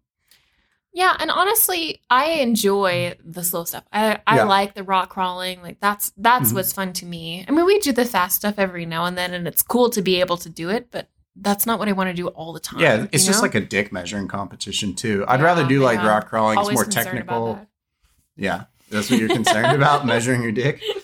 What's your shop rate, and how does one start planning on linking a rig? My shop rate's pretty standard for the area. It's like $110 an hour, but it depends what you're doing. So like general, like mechanic work's a little cheaper, and then like welding is a little bit more expensive, and it depends on the tools I'm using too. But that can go up too. Like if you try and tell me how to do my job, that's like an $80 an hour surcharge, and I will charge you more for it. Or if you bring me a truck that's like super muddy and I have to clean off first, I will surcharge you for that. Because that's just fucking rude, dude. I hate when people do that. Yeah. It's like they just don't care about you. I know. Like, I don't care about cleaning and waxing your paint, but you have to clean the underside of it. Yeah, if you're going to bring it to a shop. Yeah. Like the one time I brought a vehicle to a shop, I pressure washed the underneath of it for like an hour and then dried it. Because I don't want dirt falling in people's eyes, rusted bolts. Also because you've experienced it, you know? If you're not working on your own rig all the time, then you probably don't even think about that. But still, like, so for those of you who don't, like, think about it, because it's pretty awful to get dirt in your eyes. Do you remember that one where he hit a coyote and there was like coyote guts? It was covered in mud. And I was getting rid of hydraulic suspension. And the way they build that is they build the hydraulic suspension on the frame and then they drop the body on top. So I had to like make a special tool for it to undo it. And then there's no way to bleed pressure. So as soon as it bursts or you reach that point where it'll just let go, you get like 300 PSI of hydraulic fluid. So I was covered in like hydraulic fluid, mud, and coyote guts at the end of it. And I built that job like 3 hours, and I think it ended up taking me like 20. And I was like, oh, Jesus Christ. Yeah, for those of you asking about how to bill your jobs, it just takes experience. You just have to know, yeah. There's going to be some trial and error. Yeah. How does one start planning on linking a rig? I don't know, dude. The thing is, like, there's kind of only a couple spots where a lot of this stuff can go. I think we should do an episode solely devoted to link suspension. Yeah. And not take edibles before it, because that was my nightmare. Oh my God, Do you I forgot remember that that? was the parameter for that. Yeah. No, yeah, let's do that again. Yeah, that shit was Mhm. bad. Honestly, there's so much involved in it. Yeah, You can there's a probably lot. do a series of Yeah, I could do episodes like a on it. 10-part podcast on Mhm. building a link suspension that's good, and then also setting it up for whatever you want to do. Right. And then also talk about valving and Yeah. spring rates, and also how to do like bypasses and coilovers versus just coilovers, because Right. it's completely different, Mm-hmm. and all the junk that goes into All it. the different factors. Yeah, and there's a lot of sketchy shops, dude, who are putting out, like, they just put links wherever, and they'll Mhm. just, like, limit your suspension wherever, Mhm. and they don't trim the fender wells Mhm. so that it looks cool, and then you can't articulate the suspension. Yeah, or And they'll it gets convince likes. you that you need bypasses for travel that doesn't Yeah. need bypasses. Yeah, exactly. Or Mhm. they're trying to convince the overlators that you need bypasses, even though bypasses is the worst damper option if you have a lot of weight up top or a high center of gravity, because you Yeah. don't have as much valving in the ride zone. Mhm. So it gets all weeble wobbly and it handles like shit. So, can you go on a rant on why you don't like leaf springs? I love leaf springs. Oh, he really does, and I can see why you would think that he doesn't, but he really does. Yeah, leaf you springs are dope. Always talk it up, and they're great. Okay, so our extra cab had leaf springs when we got it, right? Mm-hmm. They were great. Yeah, they're They solid. were fantastic. Yep, It's better now, though. it is. Yeah. Well, we're also comparing 12 inches of travel to 26. That's not really fair. That's true. But How about the 85 that we had? oh, the 85 is dope, dude. I mean, people have been Super building smooth. that forever. Yes. The same shit. You do the shitty ass trail gear leaf springs that Mhm. ride like crap. You take a couple springs Yeah. out. You do some like $80 Bilstein 5100s, and you send it, and it's pretty good. It's good. I think that if you're gonna have like a build where you want to go rock crawling, you want to do the basic off-roading things, like you should go with the leaf springs in the back, probably a 3-link in the front, and you're fine, right? Yeah, that's like the ideal setup. Chevy Right. 63s in the rear, like 12 to 14 inch coilovers in the front, Yeah. with like a decent 3-link setup, not a ton of oversteer, pretty consistent caster, decent anti-squat, maybe make Yeah. your anti-squat lower on droop, which would be dope. Yeah, and it'll be great. Be a great all-around driver. And I think this circles back to the beginning when we were talking about how Ian really likes to do just weird things and different things. And so that's how we ended up moving away from leaf springs. Yeah, I just gotta Otherwise, be weird. we would just do leaf springs. Yeah, they're great. The one thing about leaf springs is that they do bind when they articulate, but people never quantify binding. They're like, oh, that binds, that binds, that Mhm. binds. But like, if your Heim has some resistance to rotation, which it does, that's binding. So you have to quantify it with like what amount of binding is acceptable to you. And some of that too can limit body roll depending on how much binding it has. It's kind of like a radius arm suspension in the front. Those bind super bad, but they're great on stock trucks because it's like a free sway bar. Because it's eliminating binding. So some of those setups are good. I wouldn't put on like a rock crawler.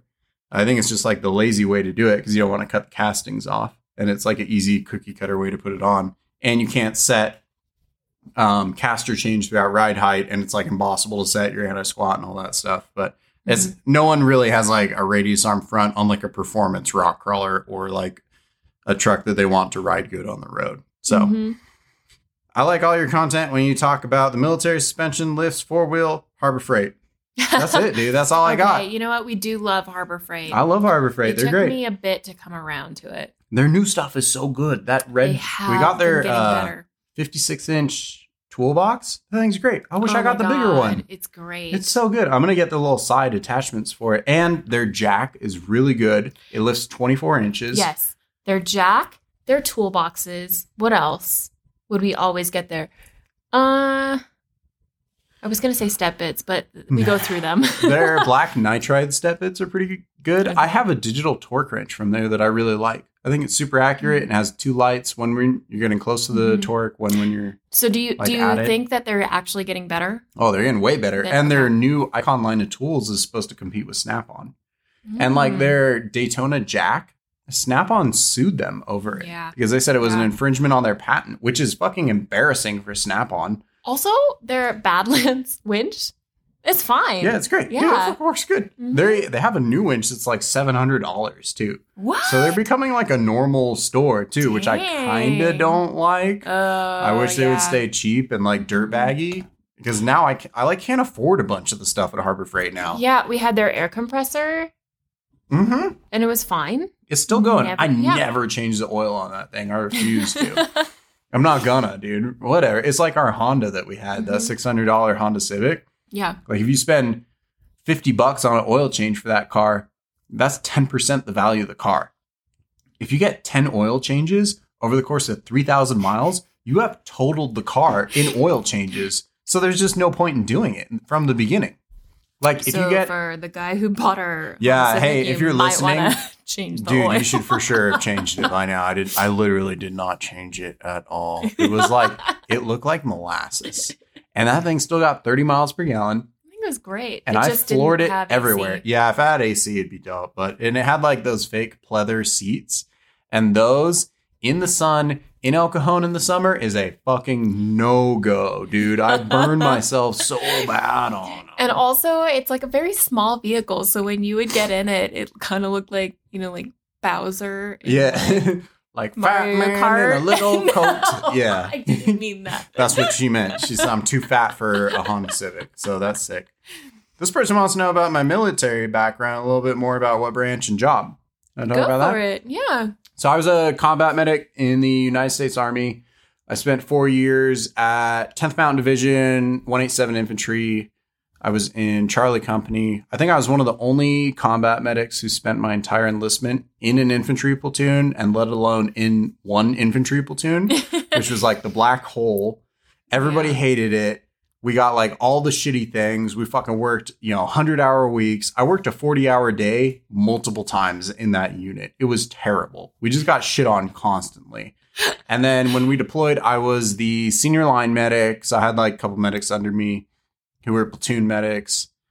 We spent some time just like hanging around on an airfield in Iraq. And then I worked at a hospital with the Australian, New Zealand doctors and some American doctors and stuff who were pretty dope. And then we went to like a small fob with like 100 people where I was like the senior medic on the fob. And then there was a doctor there who was like, my job was essentially to babysit him. He was like a family medicine doctor who had no trauma experience, who was out trying to pretend to be like a combat doctor. And it was pretty bad. He was the worst. But luckily I was there. Was that in just outside of Mosul? When you Yeah, were- so our job there, we were like advising and assisting the Iraqi army to have them try and retake Mosul. So that was their big operation at the end of my deployment. It was like right outside of Erbil, so we were technically in Kurdistan. And the Kurds are dope Yeah. as fuck. So our base it was actually pretty historic. So it was the first joint base of the Kurdish and Iraqis working together to try and retake a technically Kurdish city, but it's in Iraq. So like what happened is at the end of, I think, World War I, we just arbitrarily redrew all the countries in the Middle East with no Mhm. regard for like where the people actually are. So we just drew like border lines straight through groups of people. So the Kurds got like super fucked over by that. And they're like super dope people. They're the only ones that I actually trust Yeah. up there. And they And- will actually fight for their fucking country. Exactly. I was going to say they're the only ones who would actually do it. Yeah, like I was more worried about the Iraqis shooting at us than I was like anything. But I wasn't worried at all with the Kurds. Like they had their checkpoint and they did not give a fuck, dude. They Don't were they just gonna have- kill everyone. Like a super badass, like woman. Yeah, they do the soldier Rojava or something. Mhm, There's a mhm. documentary about them that's really good. unit. And so I guess if you're ISIS and you get killed by a woman, you like not only do you not get your virgins, but it's like super bad. You go to like Muslim hell because you got murked by a lady. And so they're like super scared of the like lady snipers and stuff. They like, I love it. yeah, because they like don't really care about getting murked by a dude because then you go to like heaven, you get whatever. But if you get murked by a lady, dude, it's not good at all. So they just like put together this woman army. Yeah. And so, yeah, while I was there, they sent a Marine battery, which is like, it's an infantry unit. You call it a battalion. So it's a battalion sized element. But they were more, I don't know, there were only a couple hundred of them. But they were there to support us because we kept getting rocketed. But then it seemed like it took a lot of authorization to be able to like drone strike people back and stuff. Or sometimes, like, I swear we would take small arms fire, but you can never tell if the Iraqis were just like fucking around or if we were getting shot at. Yeah. And then one time they blew up that police station. Do you remember that? It made it like all over the news. It was terrifying for me waiting back here and hearing about broke it. Yeah. all of our like night vision cameras because the blast was so loud. But it was maybe like 200 meters away and they had a dump truck full of C4 and they just fucking leveled this Kurdish police station that was like neighboring our base. Was this the moment when you jumped off the Hesco and broke your back? Or was that a different rocketing incident? No. So we were supposed to have 2 alarms. Man, I'm such an idiot. First of all, 100% my fault. We were supposed to have 2 alarms, one for incoming fire, I thought, and then one for rockets.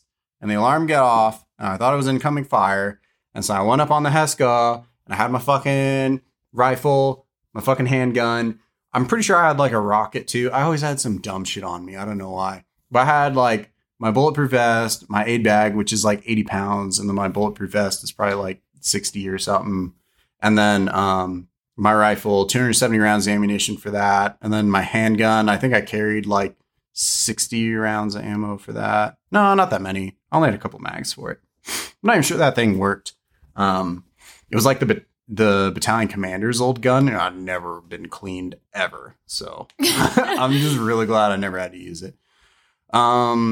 Yeah, and then I was like, okay, incoming fire. You get on the wall and you get your fucking little pistol and you're like ready to shoot back at people. And then we hear the rocket coming and I'm like, oh, fuck. So I like grab all the shit and I jumped off like a 15-foot barrier. And I felt my back pop and I was like, oh, no. And then it was like 6 months later and I was like, you know, my back still hurts. So then, I mean, I finished the whole deployment with like pretty bad nerve pain, like shooting pain down my legs and stuff. But I wasn't going to leave the FOB because those dudes, like, I just didn't want anything to happen to them, pretty much. There was no situation in which I was leaving that FOB before the rest of the soldiers did. Right. I mean, yeah, you were the medic. Yeah, so I had a sense of, I don't know, whatever. I never joined the army because I care about the U.S. I think people get that confused. I joined the army because I care about soldiers. I don't give a fuck about the United States. The United States is a shithole. It's the worst. Politics is fake. It's not real. The government's bullshit. No one cares about you. I think that the way that this is set up makes you, it leads to that, you know, like you should be able to feel patriotic, but also criticize how the military runs things. You know, like, I don't know, like you can care about like I think there are things that I disagree with the way that the military does things, but I fully support the soldiers who are in the military. You know? Yeah. So like, yeah, that's why I joined, is because I love the soldiers. And that's the reason why I made it all 4 years, is because they were, you know, the best. The people in the military, just like the off-road industry, are the best and worst part. And so, I don't know. Yeah, we did a lot of advising and assisting for the Iraqis. It was a joint compound, too, with the SEALs. And the first SEAL unit was super dope. And then the SEALs that replaced them were like total D-bags and like fuck ups. Like they had a 50 cal on the roof and they just left it up there and never cleaned it for like 6 months. And then one time we did like I don't know if we took like small arms or something, but they were up there like trying to rack it and they couldn't because it was so rusted. So they were just like total screw ups, dude. I don't understand why they get so much money, and they had like giant up armored trucks and stuff. And meanwhile, we were so stupid, dude. We were driving around. They gave us 2-wheel drive Nissan Navaras. And then in order for us to blend in, we would take our camo tops off. So we're the only fucking white dudes in the entire country driving around in brand new trucks with all matching tan t-shirts with fucking guns. But because they aren't camo tops, the fucking dudes up top are like, yeah, they'll never know. This is fucking stealth mission. Boys, we're going to get in. They're not going to know anything. This is some Fast and Furious shit. It is, yeah. It's literally like, it's that level of stupid on a daily basis. It's like Fast and the Furious, but in real life with less of a budget. And then, yeah, those Nissan Navaras are terrible too. And then 82nd Airborne replaced us and they got like F-350 4-wheel drives, which you need because it may not rain often, but when it does, there's like a certain chemical in the dirt and it becomes clay. And and you just get stuck. And we like broke leaf springs on those trucks, filling them full of sandbags and gear and stuff. Jeez. So that was stupid. And then, yeah, anyways, I came back and I got out, moved here. And then originally I was pre-med. I was going to use my GI Bill to go to med school. It's kind of what I always wanted to do. You were a firefighter. Oh, yeah. So I was a firefighter before I joined. But this entire time, though, I was building trucks the entire time. That was like one of my huge passions in life. From like high school. Yeah. I literally dropped out of high school and built a Baja Bug my senior year of high school instead of actually going to school, which I learned way more than I would have in high school from that. Like I learned that I don't like Baja Bugs, but I do. At the same time, I do, but they just don't run consistently. So yeah, I forgot where I was going with that. So firefighter. Oh, as a firefighter, like just like 20 minutes away from where we live now. Yeah. But I needed veterans preference points to get a job because I had all the certs and all the skills and stuff, but like not to be racist, but as like a white dude is impossible to get a job as it. I just didn't have, even if I did the interview, I could take the tests for the interview and I would score 99 on it. But because I wasn't a minority or veteran or anything, they were only interviewing people who scored above 100% on the test. And so you get an extra percentage for all that stuff. Like if you're female, you get extra percentage. For minority, you get extra percentage, stuff like that, blah, blah, blah. Yeah. So I was like, dude, my only option is to join the military. And originally I was going to join the Air Force because I was like, that seems like a pretty good deal. I'll be a firefighter in the Air Force, but they wouldn't guarantee you a job in that field. So I didn't want to get stuck being a dishwasher or something. Although I scored a 99 on the ASVAB, which I guess is like the highest you can get. And I was qualified for every single job in the military except geologist, which you needed a degree in geology to do. That's fair. Yeah, which I think is fair. But so I've always been good at taking tests, though. I'm just good at cheating, pretty much. So the Army is the only military branch where you can actually pick your job, right? Yeah, so it's the only one where when you sign your contract, you have your job and you're at least guaranteed to go to that school. Whether or not you pass it is up to you. So we had a ton of people wash out. Yeah, and then I just got unlucky and got stationed in upstate New York for 4 years, which is the worst. And then I got even more unlucky. On top of that, I was in an infantry battalion, which was the worst. And then I was in the infantry company that was the worst. And I spent the entire time there because, like, I swear people were, like, too scared to replace me. Like, they had to beg people to cover for me when I was finally getting out. They had a formation. They were like, come on, someone has to. And no one would volunteer to go to that company. That's how bad it was.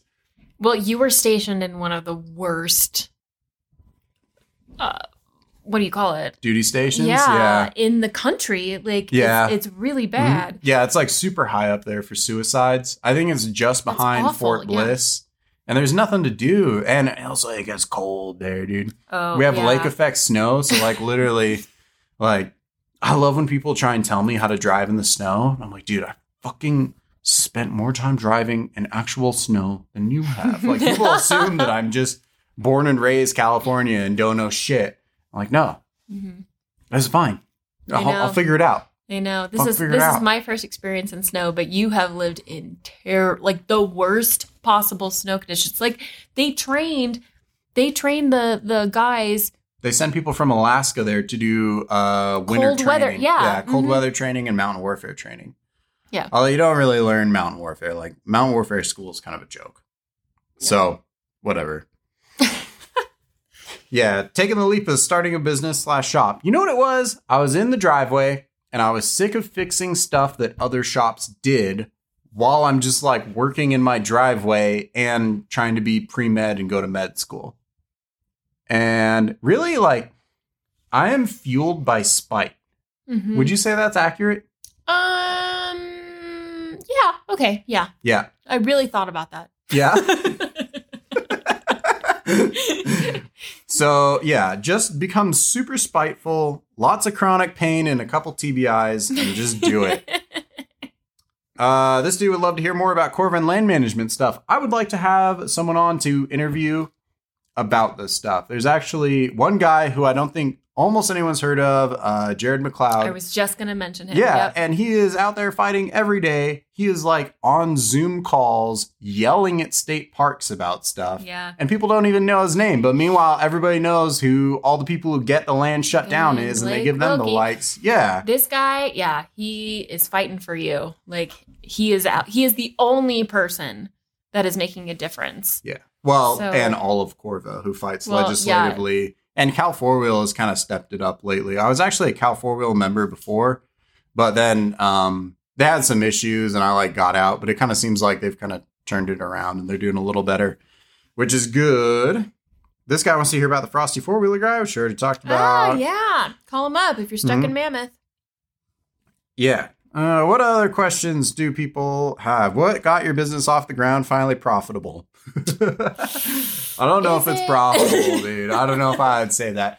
Last year, I'm sure you guys know that Gin and Tonics did our tax returns, and we did get a significant chunk back. If you're the IRS and you're listening to this, Yeah, I don't. don't audit us, I'm please. not comfortable with talking about this. Babe, come on. Just drink more wine. You're fine. Okay. Honestly, Like, I think people think that it's harder to do than it is to, like, if you have a hobby and you really like it, just go for it, you Yeah. know? We were surprised. We are continually surprised by, you know, how well we do. And, like, we're constantly like, wait, we're fine this month. yeah, it's good. And although admittedly at the same time, like you work 60-hour weeks And I you mean- have to put in the work. and we work weekends, nights. I mean, I'm going to work after this. Yeah. I've been working all day. Weekends and we haven't taken a vacation in over a year, but honestly, I don't know. There is a balance. You should find it and Yeah, you should not set the precedent of working weekends, or you should change your schedule so that like Tuesday, Wednesday is your weekend instead. Because you have to take time off because I'm so fucking burnt out now. So I also think that there is value in like working a job where you also have time to do the things that you love. Mhm. You know, that's totally fine. That's like the dream. It's like they always say, do what you love for a living and you'll work every day of your life. Yes, there is some truth to that. Yeah. So maybe I'll do a whole thing on like how we started it, but it's really kind of boring. We just decided to get a shop space and then it kind of snowballed. And Then- honestly, it came from the military. It came from the fact that you went into the military because you wanted a full-time job in the fire department or whatever. And then you broke your back and then you couldn't do that. And then you tried to go medical. And it's rough to try to go to Yeah. school and Well, I can't make sit a living. in a chair. Yeah. That's the issue, is that like sitting in college kills me. I end up with nerve pain and I like literally can't do it. Like there are some classes where afterwards I would get in my car and I would be like borderline in tears because my back and I would have like shooting pain down my legs so bad. So at least now the theory is that I can make my own hours, and if my back hurts, I'll do something else. So I'm not one of those people that can say no. So if a job needs done, I just do it. I don't have it in me to not.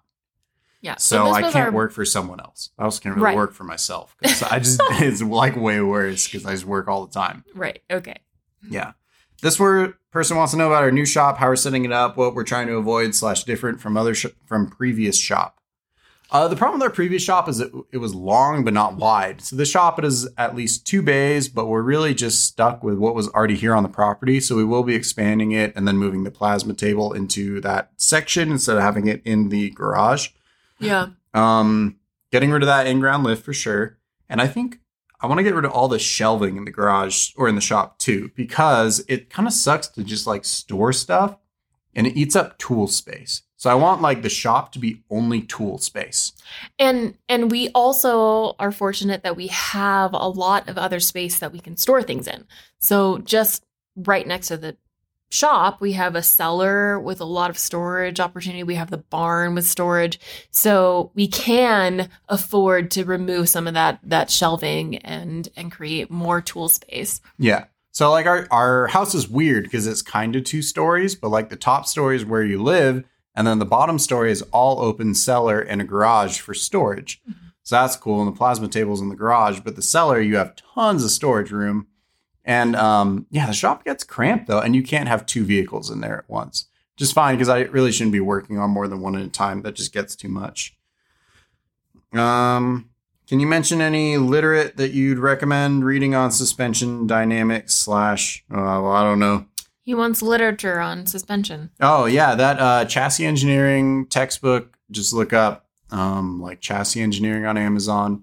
There's certain sections of the mechanical engineering textbook that deal with like steel and forming steel structures that are really worth reading.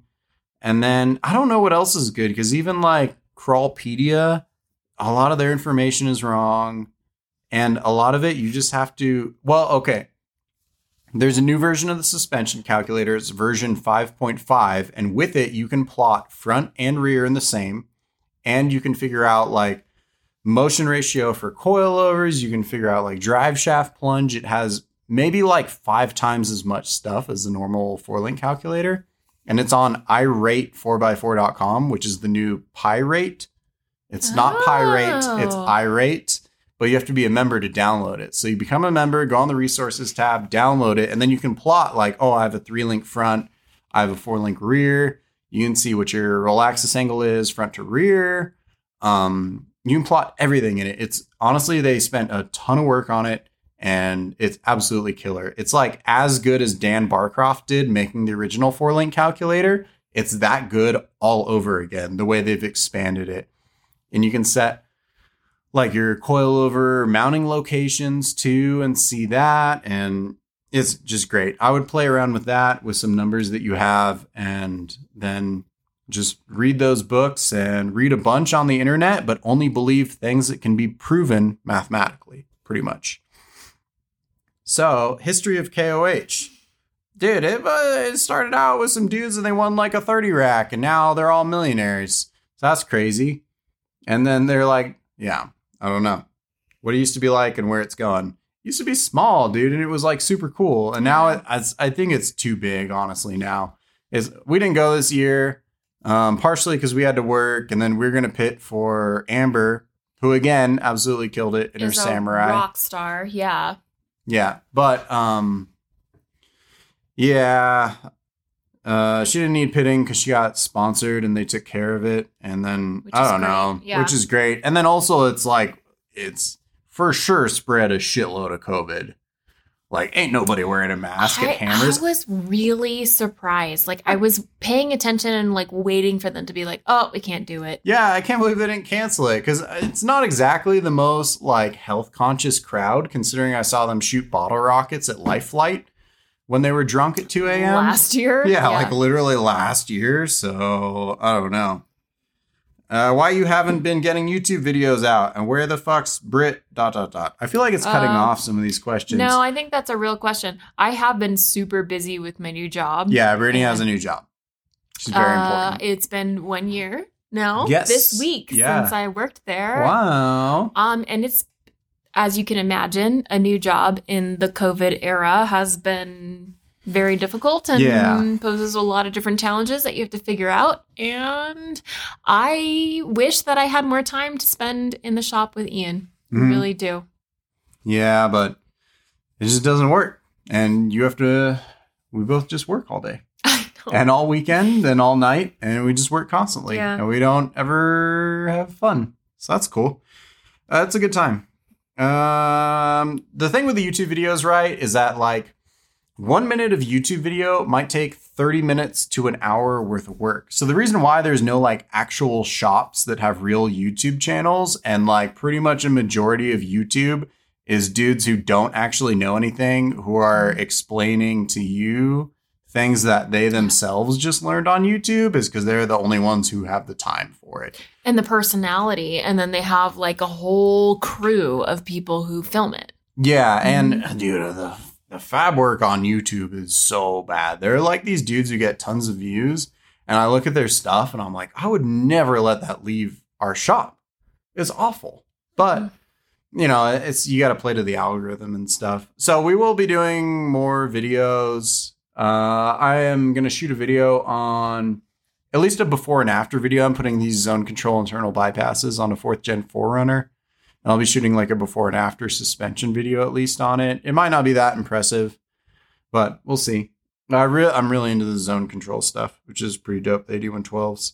Difference between 3-link, 4-link for us beginners, SAS tips, somewhere you want to wheel in the future. If you're doing a front suspension that you are going to drive on the street at all, you pretty much have to do a 3-link. Because a 4-link with a fully hydraulic suspension system just is not really safe to drive on the road. Because you are opening yourself up to so many failures that could cause harm to someone else. So I don't really care about hurting myself, but I don't want to hurt anyone else. So that's why I care about brakes and I care about mechanical linkage and steering. But I'm sure I've probably said that way too many times. So you can just go back and listen to me bitch about like any of the failures that can happen with fully hydraulic steering. And also when the engine is dead, you can't really turn the wheels. So that's an issue too. Or if the engine dies or you throw a belt, lose hydraulic pressure, one of your seals blows out, blah, blah, blah, you lose steering completely. So if that happens on the freeway, you're screwed. You can't merge out of your lane to even pull into the shoulder. You're just stuck in the middle of the freeway, dead in the water. So, and you don't hear about it happening that much because it's not very common that people drive fully hydraulic systems on the street, or when it does fail, they lie about it. 2, as with a bunch of people I've seen on Instagram, who I find out have been having issues with their fully hydraulic steering for like 6 months, but want to pretend like they're not, which is not really the people we are at all. I will tell you guys if we have issues, and then I am happy to admit when it's my fault. Like there's, of all the things you can call me, I'm not a liar. That is 100% true. Yeah, I do not lie. And I'm also my own biggest hater too. You so, like, 100% are. Some people like really hate me, I feel like. And I kind of like them more because of it. Because I'm like, dude, they have some points, man. Like, you guys ain't wrong. You know what I mean? Like, all right. Ultra 4 Jones wants to know about business, financials, taxes, the dollars and cents side of working for yourself, how to, and then it cuts out. Because I did a terrible job screenshotting this. He placed 11th this year. I saw that. With he did chassis awesome. Made in like 2007. The dude is running like 1-inch Johnny joints on his lowers. I don't know how they didn't explode. They have like a 30,000 pound radial load rating. He did great. He killed it at King of the Hammers. Absolutely killer work. I feel like we already talked about it. Taxes, don't do them while you're drunk. The dollar and cent side of working for yourself. Yeah, that part, it just doesn't make any sense, dude. I just work all the time. But I diversify our income a ton. So I have like 6 different income streams. Yeah, and it changes over time, and we're hoping that in the next few years we'll see a difference and things might change. We might not have to work as much. That's the goal, but we'll see. Yeah, we're trying to set ourselves up for success in the future. So it's like suffer now so you can be happy later. Right. Pretty much. That's my whole thing. How do you work 120 hours a week and don't just die? Well, I don't know how I do that. You do just die. Yeah, I do, dude. I'm not doing good, man. Yeah, that's how it works. If you work 120 hours a week, you die. Yeah. I've done it before, though. Like when I was working at the fire department and I was a dispatcher, I think I was working like 100 hours a week on average. And there was at one point that I was at the fire department parking lot and I was in between shifts and I just had like a head of iceberg lettuce that I was dipping into a jar of peanut butter to eat. Oh my God. And I was just like, what the fuck am I doing with my life? And then I fell asleep while I was eating it because I don't think I'd slept in like 2.5 days. Oh my God. And like, I think Chief knocked on my window and he was like, dude, what the fuck are you doing? And I was like, oh, fuck, dude, I'm so sorry. I missed shift. And he was like, just trying to he was live. like, no, you don't have a shift today. And I was like, oh God, I thought I had a shift and I didn't. And then I missed my shift at the dispatchers. And he like called the dispatcher or the EMT truck or whatever I was working at. And he was like, this dude, he cannot work right now. Yeah, you need to give him a break. And I think he made me sleep like 4 hours at the station before he let me drive home too. Like I just wouldn't sleep. I would just work all day and all night constantly. So yeah, you just die. It's not good. Yeah. I realize we've hit the 2-hour mark and it's kind of late. I know. But I feel like we keep going, right? If you want to, or we can save some of going. these. Yeah, okay, we can keep going. Yeah. What? Oh, yeah. All right. Brittany's got to pee. I'm just going to keep it running. All right. I got to pee. But yeah, fuck it. You want to hear from him. Yeah. I'm the sex appeal anyways. All right. Chevy 63s versus 4Link on the rear of an 80 series. Dude, I'd do Chevy 63s. That'd be dope. On the rear of an 80 series? The cool thing about Chevy 63s is that they handle weight really well. And I would say that leaf springs handle weight better than coilovers because they have a higher linear spring rate. So like on the rear end of a Tacoma, when you get like the heavy duty expedition pack and stuff, you might have like a 200 pound per inch spring rate. Whereas if you were to get, let's say, coilovers that have like a 200 pound per inch spring rate, you'd be running like 10 inch coilovers or something crazy with the right amount of up travel. And also leaf springs are progressive. And then you have the benefit of load leafs too, which will make them even more progressive. And they just handle weight better, just in general. So this person wants to know about getting into fabricating, what qualifications you got and how it all started. Man, I have been pretty much just super lucky. Like I've worked at a couple shops and they have really helped me out, give me some skills and some classes and stuff that have helped me succeed later in life. But a lot of it I have learned the hard way and I've learned from doing. And what I do is I surround myself with people who are much, much smarter than me. And I ask a lot of questions. And I am always paying attention to what they're doing and I'm always learning. So that's like the number one thing that you can do in life is be teachable. Like I'm the most teachable person. If you tell me something, I will sit there and recite it. I will go home and I will practice it 100 times. Like I was shown a new technique for MIG welding 6 months ago and I bought 2 20-foot sticks of steel and I put them in the bandsaw and I cut them into 3-inch segments and I hole saw notched them and I welded 40 feet together in 3-inch segments just to practice this new technique that I was showed. So yeah, I think that's important. Being teachable, super key. So I guess, that's actually the end of the questions. So don't work that much. You have to set boundaries too. Like I pretty much don't have boundaries. I just work all the time. I work Saturday, Sunday. If you need something at 10 at night, I will answer you and I will work. If you need help with like valving a set of Fox 2.5s that you want to buy and you email me at 11, if I'm awake, I will answer it. And I try and be really good about answering emails. I'm really bad about answering DMs though. That's some days I can get 300 to 400 direct messages a day on Instagram. And there's just not enough. Not only is there not enough time, but I don't have like the emotional reserves to sit there and sift through them. So that's kind of the issue. Brittany's back now. We're out of questions, dude. What? That's it. Yeah, that was the end of the questions. Yeah. Oh my goodness. You should have just held it, bro. Oh man, I really had to pee though. Yeah. Okay. It seemed like there was a lot. Yeah, Well, so that's good. I hope you gave good advice at the end there. I couldn't check you. Yeah, I hope I did too, I guess. So yeah, I don't know. If you guys have suggestions for things that you want to hear on podcasts, I feel like I pretty much just repeat the same like 10 things every time. So that's why I'm trying to do interviews, but like I don't want to do interviews with just like people who are like Insta famous. I want to do it with like people who work in the off-road industry or have like a very specific skill set that people maybe don't know about. So yeah, like, who are experts in their field for sure. So like suspension tuning and chassis design, a couple of like dudes who fabricate heavy stuff for a living. Yeah. When I have them come in, I have one buddy who I'm trying to convince to do this podcast. He is like a super smart dude. He builds computer chips for satellites and he builds his own plasma table in his garage. Yeah. After watching a YouTube video. So I'd love to talk to him about that. And people like that, just people who are interesting, like fucking secret nerds. That's what I'm doing. People like white trash nerds pretty much, but they don't have to be white. Being white is not a prerequisite to being white trash. That is true. Yeah. That's very accurate from what you can tell in the off-road industry. Okay. So yeah, just like super smart dudes. Yeah, that would be great. Yeah, anything else to add, babe? Or should we just end it? I think we should probably just end it. Yeah, let's just fucking end it. Just fucking end it. Also, just so you know, I know it's been a while since we put out a podcast, but that's the only reason we're doing it now is because we've run out of shows to watch.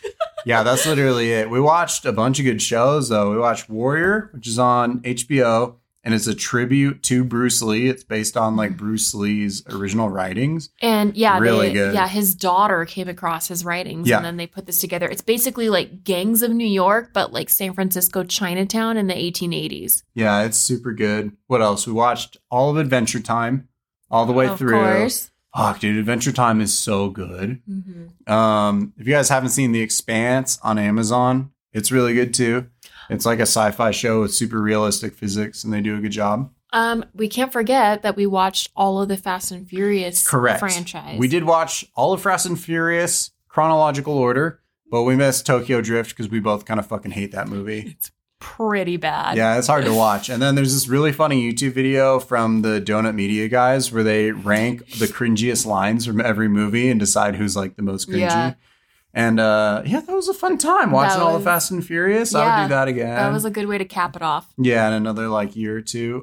Those movies are bad. They're just like straight up bad. There's no way around it. Terrible, but classic. Yeah, you they're know? just, but they're not even like bad enough that they're bad good movies or good bad movies. They're just like, they're just bad. It's just bad. And the first couple are kind of rough. It's like women are just objects. Yeah. And it's like clearly written by a dude who's like never gotten laid. And the chick's just like, oh, in this car race, you win me. Like, what the Yeah, fuck, dude? I This know. bitch is like 16. I know. I love the Donut Media guys when they like rated that. They were like, I need to talk to your parents. Yeah, I'm like, who the hell? So yeah, they're kind of rough. What else? We were watching some automotive type stuff on YouTube. We watched Matt's Off-Road Recovery. In That Utah? last dude, you got to watch this last one they did in the snow. Oh, Like- so good. If I get stuck in Utah and I need recovered, I will go out of my way to make sure those people do not show up. Because like Jesus, they were just, Yeah. it You know, just that was can't not All fuck up. sorts of fuckery. Yeah, it's so bad. The Mhm. dude like doesn't even bring a winch half the time. And he like, I thought an XJ was the worst off-road recovery vehicle possible. And then now they're building like a Ford station wagon with an LS as a Yeah. recovery vehicle. Like, what are they Oh doing? my God, I know. Yeah, it's pretty rough. But they're fun. I really like watching them though. That's like one of my favorite channels. Yeah, you know, I feel like YouTube is the one place that you can like watch new things because right now we're in that like weird window where Mhm. like the film industry had to stop during the pandemic. And so there's like nothing new out right now. Yeah. And Motor Trend has some stuff out. There's like Yeah. some new roadkills and Faster with Finnegan and stuff. That's I pretty much kinda- all we watch. I kind of count that towards the like YouTube. Yeah, I guess they videos. are YouTube. They're just, Mhm. they pulled their stuff off YouTube because they don't care about their fans, you know? No big deal. They just don't want them. They want them to pay. No, but it makes sense from their standpoint. Motor Trend is terrible though. It's like one of the worst apps. And I Roller coaster. Yeah, I know, right? Well, you got to mix in the good with the bad. And some of the shows are like borderline unwatchable. Oh, well, that's Well, true. not even Yeah. borderline. They are. Like, They- the only things I can yeah. watch on that are Roadkill, Roadkill Garage, Hot Rod Garage, Yeah. and that's it. That's really the only shows. Mhm. Faster with Finnegan, But some of them are that's- good. Yeah. Is that Motor Trend? Yeah, Okay. I like that. That is good. It's okay, yeah. Yeah. Finnegan's great. Yeah, Mm-hmm. he's great. So, this is pretty much all I got. Oh, and Engine Masters, which is like in Oh, that same yeah. category. I knew we were missing something. Yep. Yeah. Mhm. So those are the good ones on there. But the app is so bad, dude. And they just don't come out with enough new shows to make it Mhm. worth it. And yeah, it's pretty rough. Yeah. So hard. instead, we'll, I guess, be making podcasts again. Yeah, I guess. So Discovery Channel bought out Motor Trend, which is funny because they all used to shit talk Discovery Channel like reality TV type stuff. Mhm. Do you remember when we got interviewed by Discovery Channel for our own reality show? Oh my God. We Yeah. should have an episode just about that. That was terrible. Yeah, it's so bad, dude. What? Oh my God.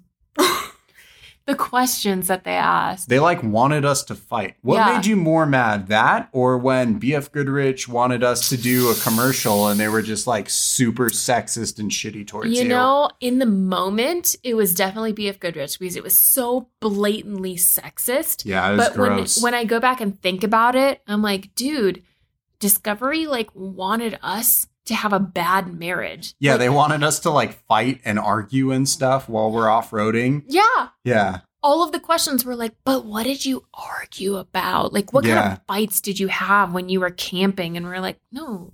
Like, we don't really like, sometimes shit's all fucky, but then, later on it's less fucky. So that's all right. And they didn't care about the types of fuckery. They were like, oh, but what did you guys fight about? Yeah, they wanted, like, they didn't care about, like, fixing stuff or, like, treating injuries or anything. They just wanted us to fight and argue. Yeah. Not that, like, BF Goodrich, they're still on my shit list. No, I know. Like, I'm so pissed off. We have not bought a single BF Goodrich product since then. Mm-hmm.